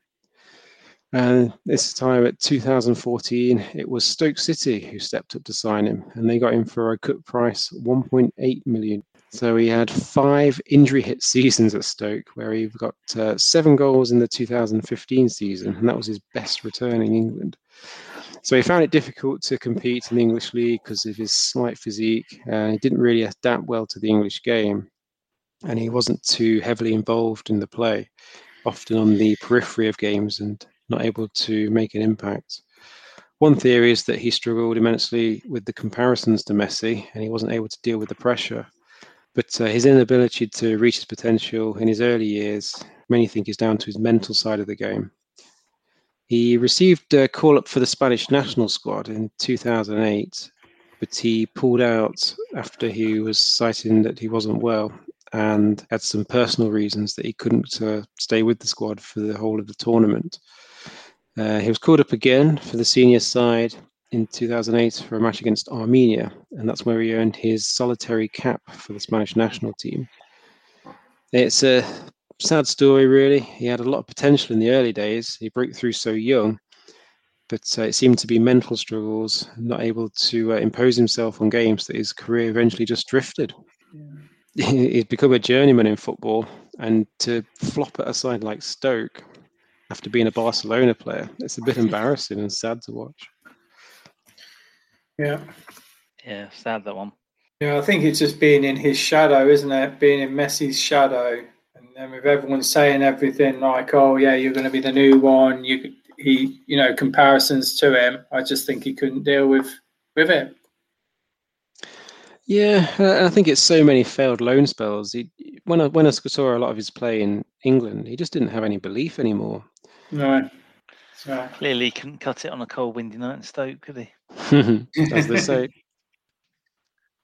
My number one. Have you heard of Billy Kenny? Yes, Everton. Yeah.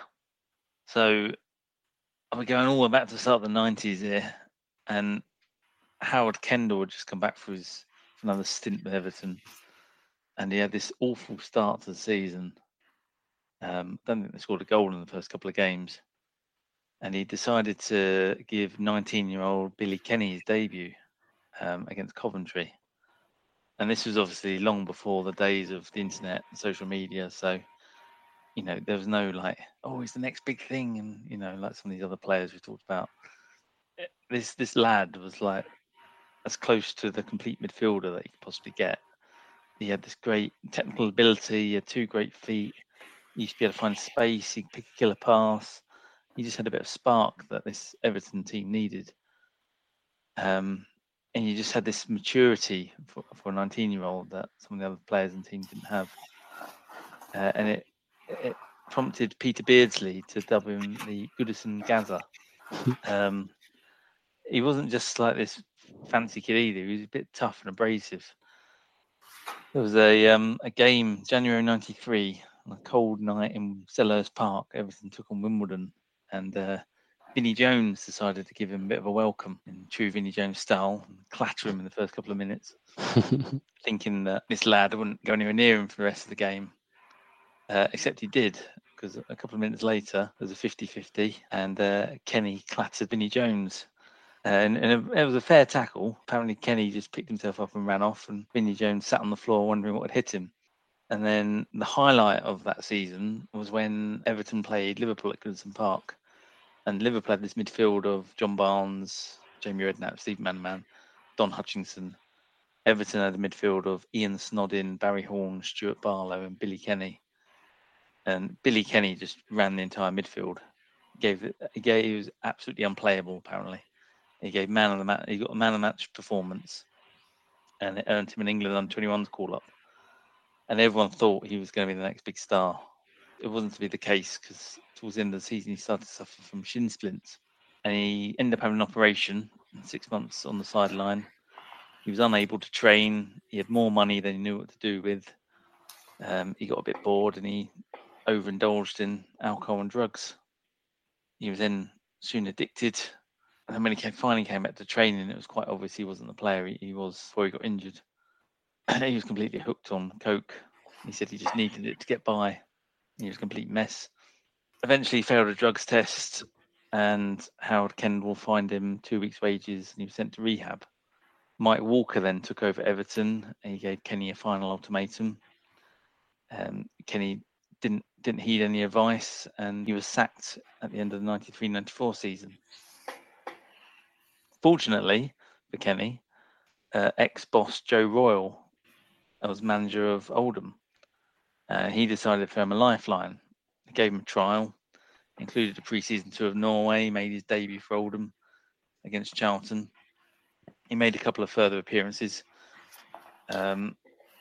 which were actually to be his last of his professional career, as he got injured, and he then went AWOL from Oldham and was sacked for a second time in his career. And then he eventually popped up again for Unibond Premier League side Barrow in '95. And he was sent off in his second game after coming on as a substitute. And then after one more appearance, he was then sacked by Barrow. And he was last heard of in 2002, playing for Royal Seaforth in the Frank Armit Liverpool County Combination Division 1. Couldn't even tell you where that is in the pyramid. And yeah, it's, another one of these that started early, got a bit of money, got injured, got depressed or whatever, and turned to the drinks and drugs and blew it. And from everything I've read, I don't remember him that much. He could have gone on to be an absolutely amazing player, but unfortunately, it's a shame. Always. When you clatter Vinnie Jones and you get man of the match in the Merseyside derby, you must have something about you. Yeah, exactly. No fair. No, it's a good one. Very good story and very well told. Should have been the good, the bad, the obscure, really, that one. Right, I think that wraps up our top 10 then. Any special mentions very quickly without going into detail? Let's have a look. Yeah, I've got a couple. I've got Ben Arthur from our Newcastle, Hatton. Yep.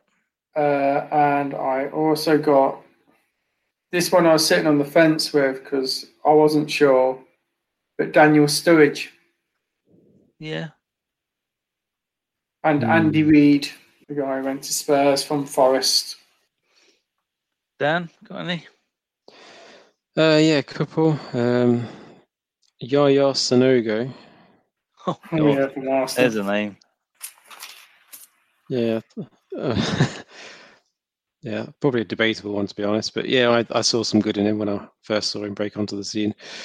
And then another one, which he probably should have been on my list, to be honest, but I just ran out of steam with all the notes I was taking down. That was that Alexander Pato.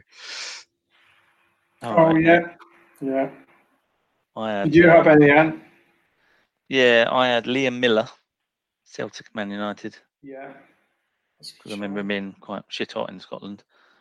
And Jack Butland. Yeah. I've got some ones off Twitter as well. Oh yeah, what we got? I've got a jokey one first from our Man United fan Rodney McCain, and he said Ryan Giggs, but obviously he's just being stupid. He said he's got more gold than Fort Knox, and I was like, yeah. Chris Kelly's come out with a couple. The first one that he said was Makeda from Man United with the wonder goal against Villa. And then he actually put, not his fault as injuries got the better of him, but find it a shame he never got to see the best of what Jack Collinson could have become as a footballer at West Ham. I think he could have had a very good career in the game had things turned out differently. Totally agree. If you remember him. Centre mid. Yeah, I remember him.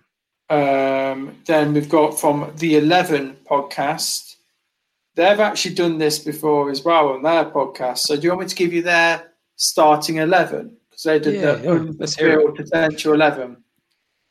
So in goal is right. So I'm assuming that's Richard, right? Then they got, I think, Justin Hoyt, Philippe Christenval, Michael Maneschi, Royston Drenter. Can't be Royston. We've already mentioned him, though. Giovanni Dos Santos. Oh, yeah. Raval Morrison, we said. Stephen Ireland. Gilles Derrida. Then Adriano and Fanny Jeffers up front. And they also gave us, anyway, Jordan Ibe. Oh, yeah. Obviously from Liverpool to Bournemouth, wasn't it?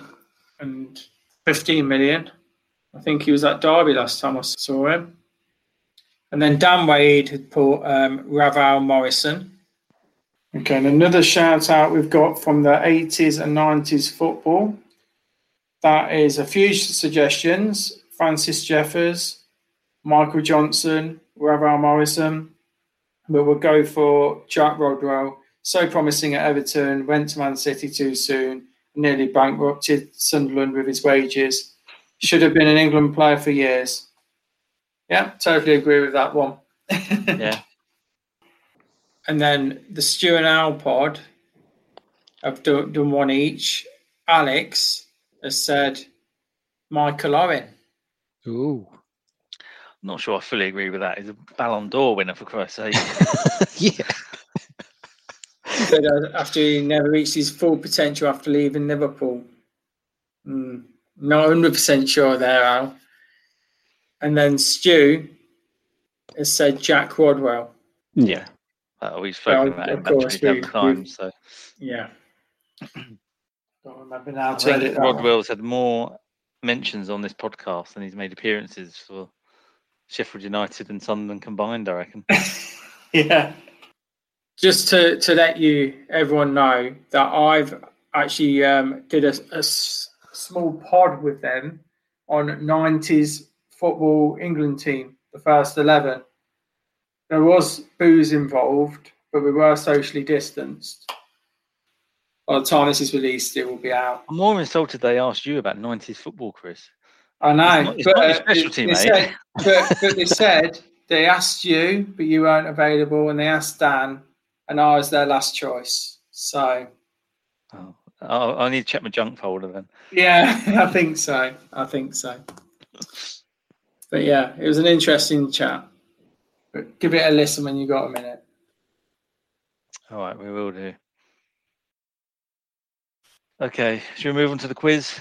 Yeah, go on then. Right, what's the scores on the doors then on the quiz? 10-8-5. So, what I've done this week is, I wanted to do my end of season review special pod at some point.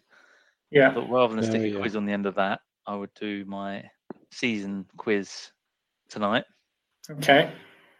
So there are 15 questions based on this season. Okay. And then there's 3 questions at the end, which are our three standard questions of gamble and who am I? Okay. Unrelated to this season. So question number 1. Who is the only player to have played every minute of Premier League football for the past 2 seasons? Kasper Schmeichel? No. Sam Johnston? No. He's not a goalkeeper. Every minute. I think I've heard this one as well, which is annoying me. James Ward-Prowse. A point to Chris. Which opponent was Pierre-Emerick Aubameyang dropped against for turning up late? Tottenham. Chris is 2-0 up. I do this every single time, mate. You know. Who was the most expensive signing for a Premier League club in the 2020 summer transfer window? Havertz? Yeah. Well done, Dan. Who scored a dramatic late equaliser for West Ham as they came? Lanzini. Yeah, all right. Well done. 3-0. 3-1 to Chris. Harry Kane finished as top scorer and top assister in the league. Who is the only other player to achieve this in Premier League era? Henry? No. Wayne Rooney. No. Letitia? No. Mohamed Salah. No. I'll give you one more guess each. Okay. Didier Drogba. No. Oh, I think I know now. Alan Shearer? No. Andy Cole. Oh, Newcastle. 93-94. Yeah. Wow. Still 3-1. Okay, this one's hard. I'll be amazed if you get this one. Ruben Diaz won Football Writers Association Player of the Year. Who was the last defender to win the award? Ooh, yeah. It was before the Premiership era. Really? Okay. Steve Nicol. Bloody hell, Chris. You had your Weetabix, mate. Well done. Wow. Bold and Chris. That's me done. See you later, guys. To be fair, you deserve to win it just for that one. Question number 7. Who became the first player to score on all 7 days of the week in a single season this season? Iheanacho? Yeah. Well done. Who scored the first hat-trick of 2021 season? Watkins. No. Bamford? No. Mohamed Salah. Yes. 5-2 to Chris. Who was the only player to score 2 own goals this season? Lewis Dunk. No. Jan Bednarek? No. Gasper Schmeichel? No. Toby Alderweireld. No. I'll give you one guess each. Okay. No, I don't know. David Luiz. No. Craig Dawson. Oh, West Ham. He only played for them for 6 months, I think. I think that happened in consecutive games as well, if I remember rightly. Oh, brilliant. Which side ended Liverpool's 68-game unbeaten streak at Anfield? Aston Villa? No. Burnley. Yes. 6-2 to Chris. He's on fire tonight. Which company mocked Spurs after their partnership was announced? Dulux. Yes. TL, Chris. Right, it is 7-2. And there's 6 questions left. So Dan, you need to redeem yourself here. This could be the best comeback ever. Oh no, 7 questions left, sorry. Yeah. Who scored the first goal of the 2021 season? Calvert-Lewin? No. No, it was. I'm going to go Pierre Aubameyang. No. Willian. No. Lacazette. Yes. 8-2. Who were the only team not to score at home on the final day of the season? Fulham. Yes. You're playing for pride now, Dan, I think. Okay. Who was the only member of the Man City squad for this year's Champions League final to have won the trophy previously? Gundogan. No. Um, Come on, Dan, dig deep. Bernardo Silva. No. Aguero? No. One more guess each. It's a good question. Sterling? Cancelo. No. No. Scott Carson. What? He was part of the 2005 Liverpool. That's a great question. How many goals did Chelsea concede in the Champions League this season? Like 7. 3. All right, Dan gets a point. It was actually 4. Really, 4. I knew that they had the best defence. And one of them was against Krasnodar. Yeah. Okay.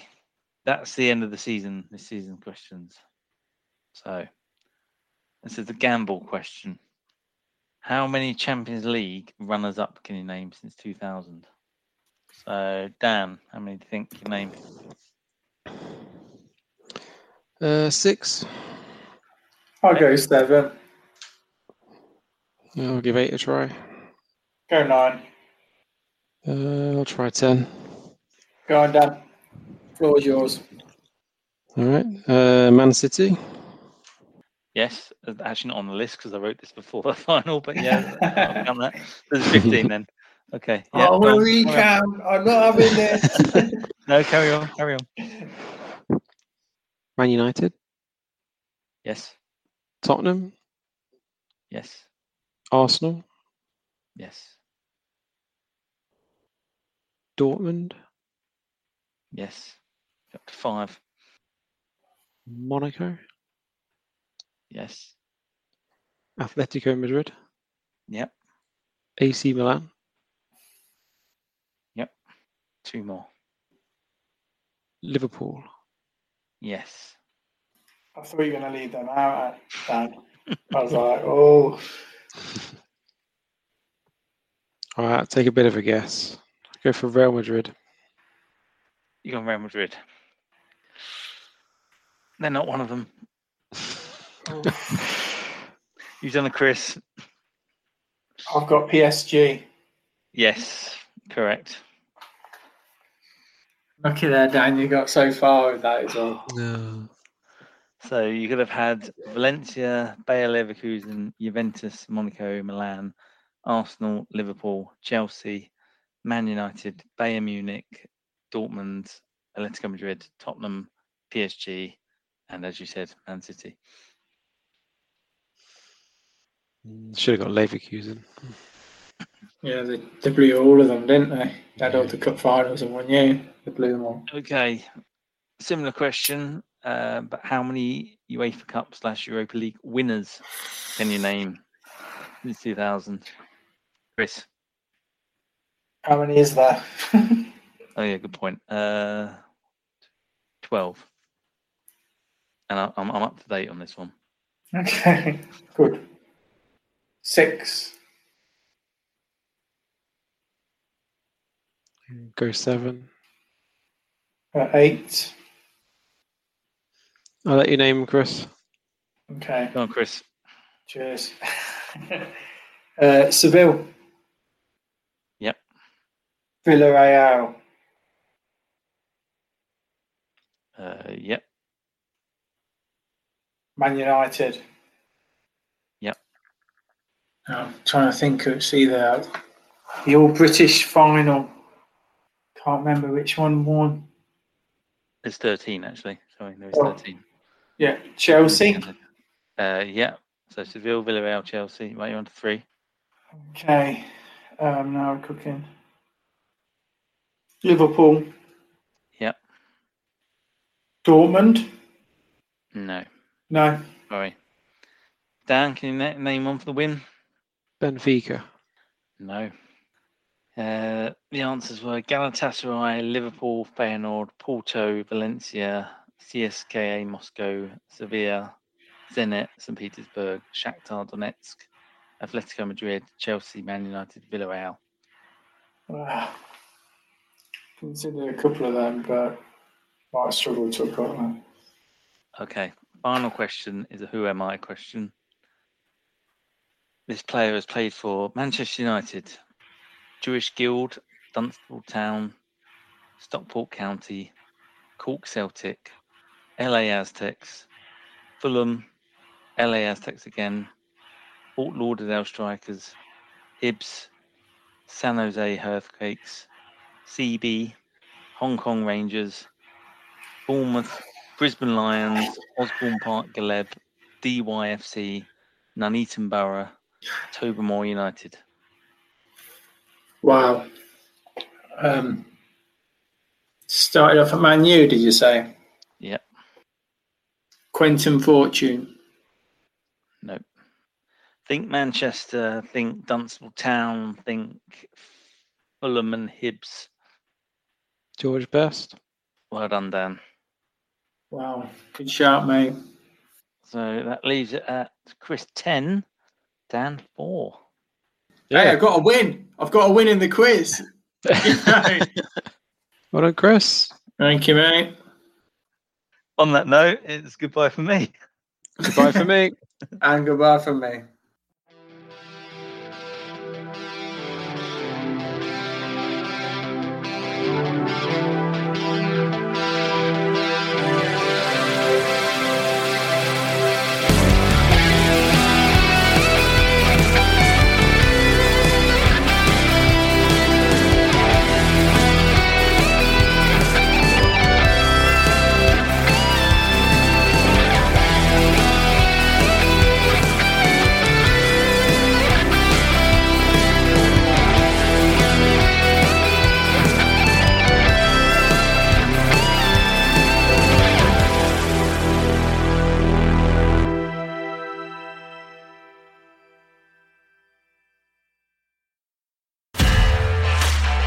This podcast is part of the Sports Social Podcast Network. Sports Social Podcast Network.